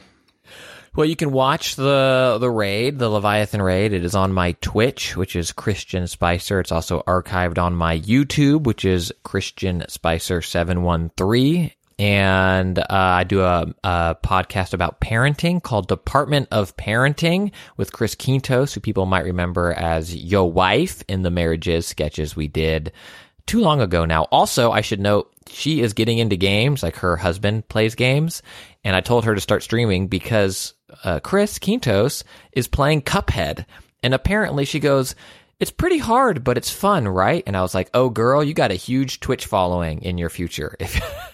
If you're diving into video gaming after not playing since Super Nintendo, it's Cuphead." So the aesthetic pulled her in. But you can find the Department of Parenting at departmentofparenting.com. And then I do another little geeky podcast called At Least 20 More Minutes. You can find it at patreon.com/Christian Spicer. I did a bonus episode after I came out of Blade Runner 2049 with my spoiler-free review of that. So you can find that there. And then typically episodes drop on Tuesdays. Mr. Kanata, what about you? Well, I have another video game show for you. It's every day. It's a quick hit, just 10 minutes every single day that'll keep you up to date on the news and what's going on and the games that you should be aware about. So check that out. Newest, latest, best. It's available anywhere you get this or anywhere you get podcasts, Google Play, iTunes, or you can find it on Anchor, anchor.fm/NLB. I also do the /Filmcast, talking about movies and TV shows at /filmcast.com, and a comedy science show called We Have Concerns. You can find that at wehaveconcerns.com. All right, guys, let's wrap this show up with our parting gift. Hey, give us a suggestion of what to do this week. Give us a parting gift. This is your parting gift. Raj, do you have a suggestion to help people get through their week? Yeah, sure. Mine's going to be a little bit sappy, a little bit heartfelt, and that is simply, if you have people that are important to you in your life, tell them that they're important. I had a family member who was a part of the Las Vegas tragedy the other week, and I guess they're safe and they're sound, and it was fantastic for them. But it's nice to let those people that are important to you know that you care for them, and if something like that happens and they weren't around anymore, then you can feel a little bit, take some solace in that fact. So I guess just tell your loved ones that you love them is my parting gift. Well, I love you guys, and I appreciate you being here. That's a beautiful sentiment. Thank you. Christian, how about you? You got a parting gift? I was going to talk about this sweet fart app that I downloaded on my phone. Yeah, kind of changed the tone, though. Feels wrong. Yeah. This is about family and loving people, kind of. The Gifted. It's Fox's new Marvel mutant family, and I've only seen the pilot, and it is excellent. I heard that. I heard it's real good. I'm excited to see where it goes. We have some named mutants in it, but not a lot. But there's rumors that there will be more. And if you haven't checked it out, I think it's on Hulu also. If that's the way you consume, and it's The Gifted, and so far so good. Cool. We got a listener who sent in a parting gift. This was sent to dlcfeedback@gmail.com, where you can send your parting gifts if you want to get one on the show. This one comes from Aaron McConnell. He says, if like me, current events and the descent of our national discourse into nastiness, cruelty, and near insanity have you feeling down, I've got a book suggestion that for me has become my go-to literary comfort food. I'd like to suggest that DLC listeners should try out The Goblin Emperor by Catherine Addison, which is a pen name for Sarah Monette, published in 2014. The protagonist, Maya, something like that, is an exile from the imperial court who finds himself in charge of the empire that cast him out. While the backstabbing and cruel partisanship of the court itself strikes all too close to home, Maya struggles to do his best to make the world a better place through empathy, introspection, and building relationships.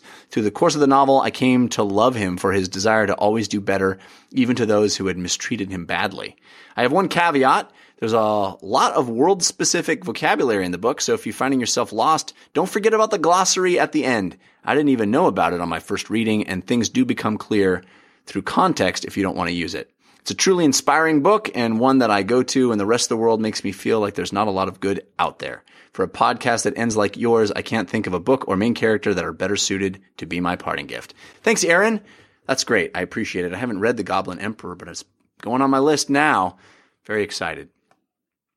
Speaking of political discourse, my parting gift is the fact that I actually joined Colin Moriarty, who you may know from IGN's Beyond back in the day, or Kind of Funny. He has started political stuff, and he has very different opinions than I have, but he was nice enough to agree to sort of debate me, talk to me about that stuff, and I joined his show, which is called Fireside Chats, and we had a very spirited debate. I thought it went really well. A lot of people gave me a lot of grief about even doing the show, but I'm proud of it, and I wanted to bring it up. hopefully you guys give it a shot and listen to it. I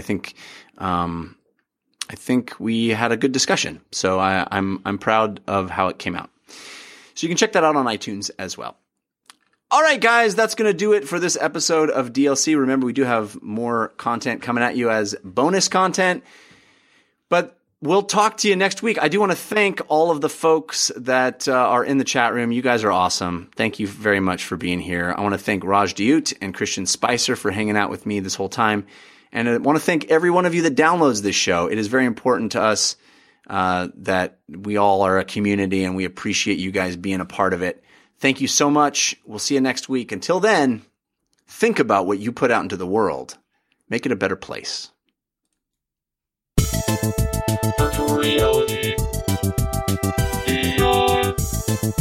Virtual reality. Just VR.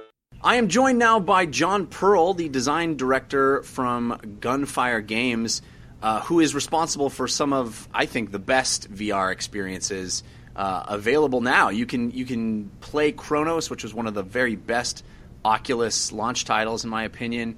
Dead and Buried, you guys partnered with Oculus Studios to make, and Hero Bound, which is, I think, one of the most underrated of the VR experiences. Basically Zelda in VR, which is incredible.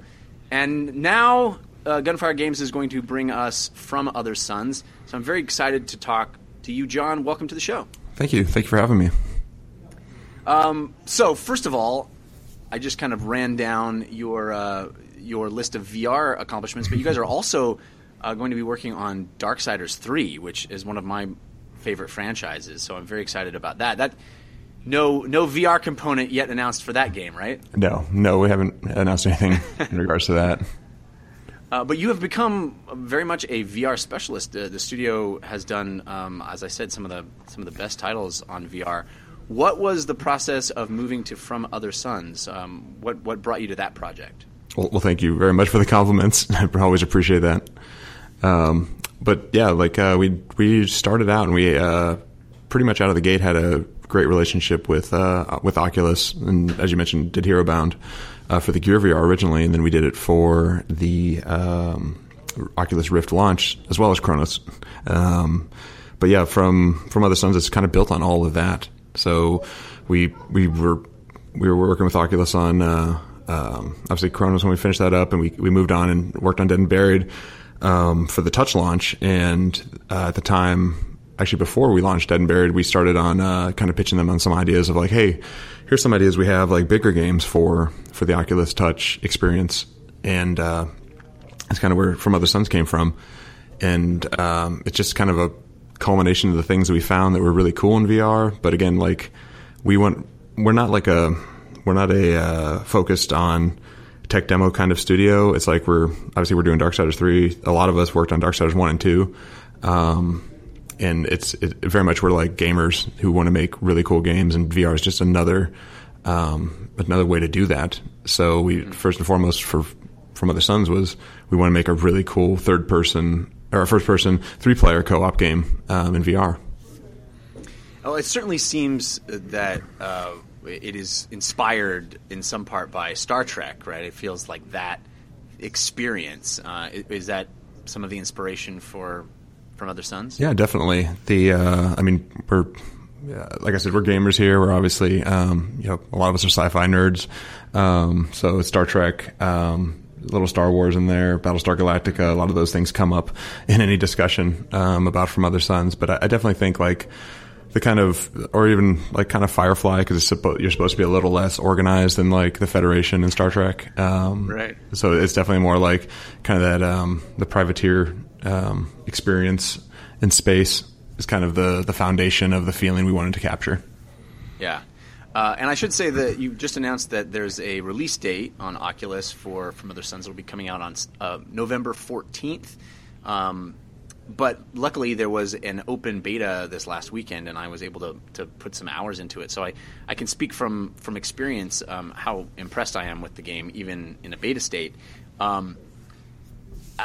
Certainly we have a really cool Star Trek game on Oculus already, on VR already with Bridge Crew. But that game always left me feeling like, man, I just wish I could like get up and go to the teleporter and be in some away missions and stuff. And that's really a lot of what From Other Suns allows you to do. There's such a freedom in From Other Suns to take on the challenges as you see fit, whether as from a sort of more strategic, FTL style strategy game perspective, or just kind of getting down in it yourself and blasting away, which I found very fun. But a big part of the game too is randomization, right? And procedurally generated encounters and levels. Is that correct? Yes, very much so. We're from a gameplay to game design standpoint, we were definitely very influenced by FTL, in the idea that basically, it's a rogue-like or light, depending on how you look at it. Since there's some progression that is kind of saved in the background, we wanted to go that same kind of route of doing a rogue-light, where like you can unlock things based on your experiences, but it's supposed to be a pretty challenging game. We kind of took the difficulty down a little bit for the beta, just to make sure that people could get to see some of the cool stuff that's in there.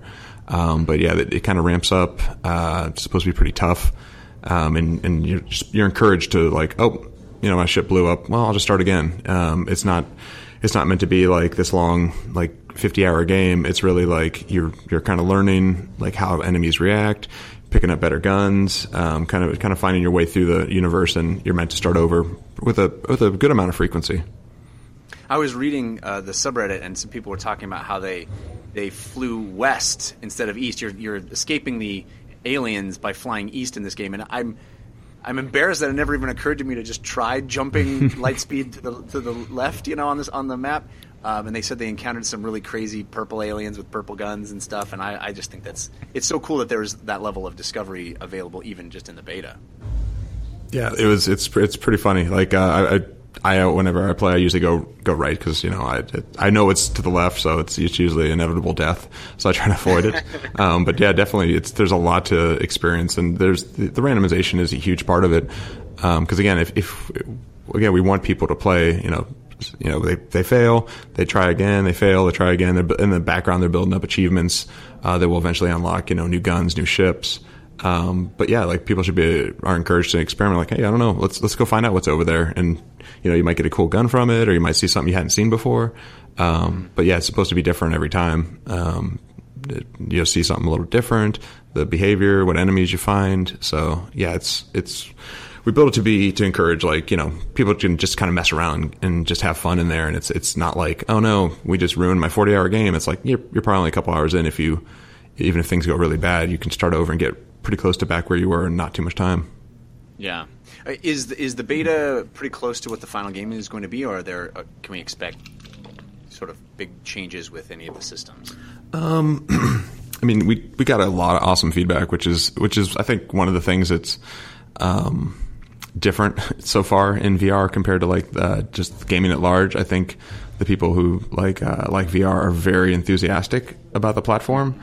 So we end up getting a lot of positive feedback, a lot of good, productive and constructive feedback we can actually do stuff with. So we're definitely looking at a couple things that came up in the beta. The biggest thing was a lot of bugs. I mean, that's inevitable because you're putting it out for a lot of people. It's going to expose stuff that you're not going to find even in rather large testing groups. But the biggest thing that people were asking for was more options with movement. So yeah, we're definitely looking into that. We've got a couple in progress now. You're kind of re-ramping up the gun drops and how they work. So like putting a more of a obvious, like the biggest thing people asked for was, hey, how can I tell this gun's better than the other quickly? So we're adding like the loot quality kind of stuff. Colors will come into play. Just like any kind of loot based shooter or any kind of loot based game, you'll be able to quickly tell, and you'll see some more visual variety as well, quicker. So cool. Those are some of the things that like definitely hit high on like, oh yeah, we should definitely address this. Love it. I think you guys are doing some interesting stuff with the guns as far as how reloading works and how you find these charge stations even in alien ships, and you can sort of place your gun there and recharge it. But it kind of provides an interesting decision-making process of, do I charge ahead and leave the safety of my gun charging station, or how did you come to that very particular way of handling weapons? So a lot of games like will often, like for shooters, they'll just kind of drop ammo on the ground. The problem with that is like in VR, it's like then you're looking down a lot, and then you have the problem of like, okay, well, I don't actually have. In our game, we don't have, you look down, you don't have feet. So it's like, how do I know I'm actually touching this to pick it up? And just like reaching down for stuff isn't fun. But we definitely wanted the idea. I mean, the whole concept of the game is this kind of like there is a struggle for resources. So we definitely wanted to like find a way to bring that into even the guns, like the moment to moment. So like you should be scraping along, like looking for fuel, looking for money, looking for ordnance. Like it's not like that plentiful. So we wanted the gun gameplay to be very similar of like, okay, well, I'm not going to be crazy and just unload this entire clip in this room because it's funny. It's like I could turn this corner, there could be a big, brute robot in here, so I better be able to conserve this because there's not a lot of ways to get, my charge back. Mm-hmm. Yeah, I think it works really well, and I was impressed with it. Never really seen anything quite like that before. The one thing I'm hoping evolves as the game goes into release and beyond is I like the idea of having to fix things or hack things, but I was hoping there were more sort of physical manipulation mini games that are involved in that side of the game instead of just sort of pointing a repair gun and blasting away. Yeah, I could definitely see that. We had tried some stuff early on. And it actually became very tedious. Like that was the biggest concern for us was having these like mini games. Like, oh no, there's a hole in my hull. I better go do a mini game to repair it. And then with trying to manage that and the ship still shooting at you, it got to be like almost too much to manage and a little bit overwhelming. So I mean, there's definitely going to be some more stuff to interact with and look for in the world. We're not going to talk about specifics yet, but there's definitely some cool stuff for people to look for and like pick up and kind of interact with. But yeah, really, we want the ship combat to be kind of it shouldn't be drawn out like, oh, I got to go do this, got to do this. It's more like, okay, am I leveled up enough? Can I handle this? Okay, am I making the right choices with my weapons? And it's over. It shouldn't be this long drawn out like space battle. It's kind of like. It's not necessarily rock, paper, and scissors. It's a little bit more complex than that, but it should be a kind of a quick experience. Like, oh, cool, I got these guys down, sweet. Or, hey, I took out this system, and now I'm going to teleport over there and wreck shop over there and steal their stuff. Right. So it's definitely like we found that stuff was the fun stuff. Is getting over to enemy ships and trying to take their stuff, or just like blowing them up and taking the kind of the bare minimum resources you can get from that. Right. You mentioned as part of the impetus for even pitching this game was doing a multiplayer co-op experience in VR, and as much as co-op is fun in any way, VR or non-VR, I think being in a virtual environment with friends has been a revelation. It's so much fun. Can you talk about some of the design challenges and the what you've learned from creating a co-op multiplayer experience? Yeah, definitely. It's like from Other Suns, it's built from the ground up to be a co-op game, but we also built it with the idea in mind that, hey, you know what, you can do it by yourself. So it does scale along with the difficulty does scale based on the number of players, because we definitely wanted to make sure that my friends aren't on, you can still have fun with the game. But there's definitely a lot of challenges because there's a level of trolling that happens even with friends. Right. Well, you guys have friendly fire on, at least in the beta. It was on. It was a little intense. Yeah, we're not turning that off either. Watch your shots. Yeah, you got to communicate. Can't let your buddies run out in front of you. It's definitely it's something that we like. There was a higher level of trolling before. We definitely found that like. Tried to like tune it in to be like, hey, you can have some fun. Like there's always the question of because the missions actually aren't like steadfast. Like, hey, you go to a station and if you completely botch it, you can keep going. It's the idea is that like you might not be able to finish every mission, and part of that is like there's key cards, there's things you have to hack to get into areas. There's fail cases built in some of the missions as well. And because of that, like we built that system so that so there is fail case, so you don't you can't win them all, kind of idea. But along with that, like if you have a key card and you're with a guy who's kind of goofing around, he could throw that over a railing, and then it's gone. But you can still leave the station. It's not the end of the game. So there's that funny thing of like, oh, what are you doing? Why did you throw that over there? But it doesn't ruin the game. But it is kind of that like, it's. I mean, I'm not gonna say realistic, but we try to make it like, hey, if you did this thing, there's consequences. So we try to find ways to make consequences that weren't like such a detriment to the fun of the game. But it's like, now we got to go to another station. Thanks a lot. Yeah, that's great. I love it. So I love the playground of mischief that is encouraged. That's great. You mentioned also people clamoring for more movement options. And one thing I'm very grateful for, even in the beta, was having the smooth movement as an option, not being restricted to teleportation, because I'm somebody that has gotten my VR legs at this point. Are you noticing that as we've moved into year 2 and beyond of these headsets being out in the public, that people are more comfortable in VR and they're wanting more comfort options? Yeah, definitely. I find myself, like when we were working on Chronos, I couldn't do the first person movement stuff at all. And I think it was just like it took a slow burn for me, and it wasn't until maybe a month in of working on From Other Suns, and I was like, okay, I'm working on this game. I gotta get past this. And I started playing it more and more, kind of forcing myself to slowly. It didn't take long, really. It was just a day. I'm like, oh wow, I totally have my VR legs. I can just run around like whatever. So that was, I was a really bad case too early on. So I think if anybody has VR problems, you can get through it. That's good to know. Yeah, that's great. I mean, I think I always felt like I was really sensitive to that stuff too, and now I'm always turning smooth movement on whenever I can, because it just feels so much cooler, and I don't have any problems anymore. So nice. I think it is a progression, I guess.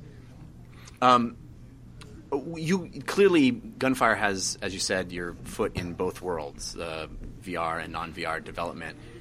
What are some of the differences? You mentioned a community that's a little more invested, a little more vocal and supportive. Are there others? What's your perception of the state of the VR market? It's I think it's still in its early stages. It's kind of hard to tell because there is the two marketplaces. There's Oculus and then the Steam stuff. They're starting. I mean, with every update, it seems like they're making it more accessible in both directions. I do think that's that helps a lot for people to be able to play the games that are out there. And, if they have the headset, whichever one it is.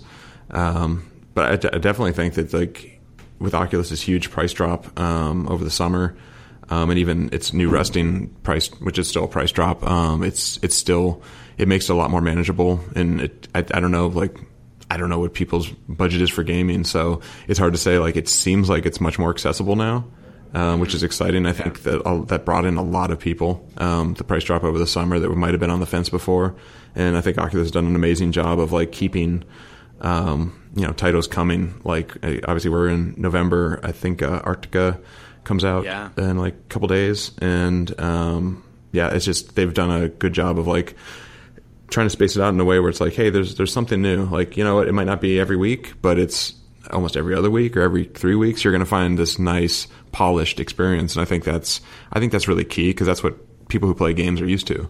Like at this point where we've gotten to on like consoles and PC games, it's like these are really polished experiences. It's like we're kind of moving out of the tech demo era, I think, on VR, and starting to actually find these experiences that are really compelling. They're a lot longer than just like, oh, that was cute, and you're done with it after 10 minutes. Like I think those things were important. Like Playroom, I think is what the one that launched, the Oculus one, where you can kind of do co-op with the touch and throw stuff back and forth. I mean, that stuff was super important to kind of like, prove the validity of like, this is a cool experience and look at the things you can do. But now it's like, I feel like we're in the era now of like, now let's make some real games with the touch kind of stuff. So I think that's really encouraging for anybody who's been on the fence or just getting into it. It's like, there's a lot of cool stuff that can be done in VR, and I think we're, as developers, are starting to figure that out, and what's cool, what's not, and what options are good for movement, and trying to find ways to include the most people possible. Like we don't do teleport. Like you mentioned, we do. We actually have, I don't know if you had a chance to mess with it. We have comfort mode, as we call it. But that it's kind of like teleport, but you actually have to run your character from that location, so the camera stays stationary. You push forward, and the character runs out in front of you. And then as soon as you let go, the camera pops to your location, and people found that was actually a really fun way to play too. That's really cool. I know I didn't try that. I was like, oh, I got smooth movement? Yeah. Boom, I'm in. Yeah, definitely. But it's interesting, too, how all of these best practices that even a year ago everybody was like, okay, we figured it all out.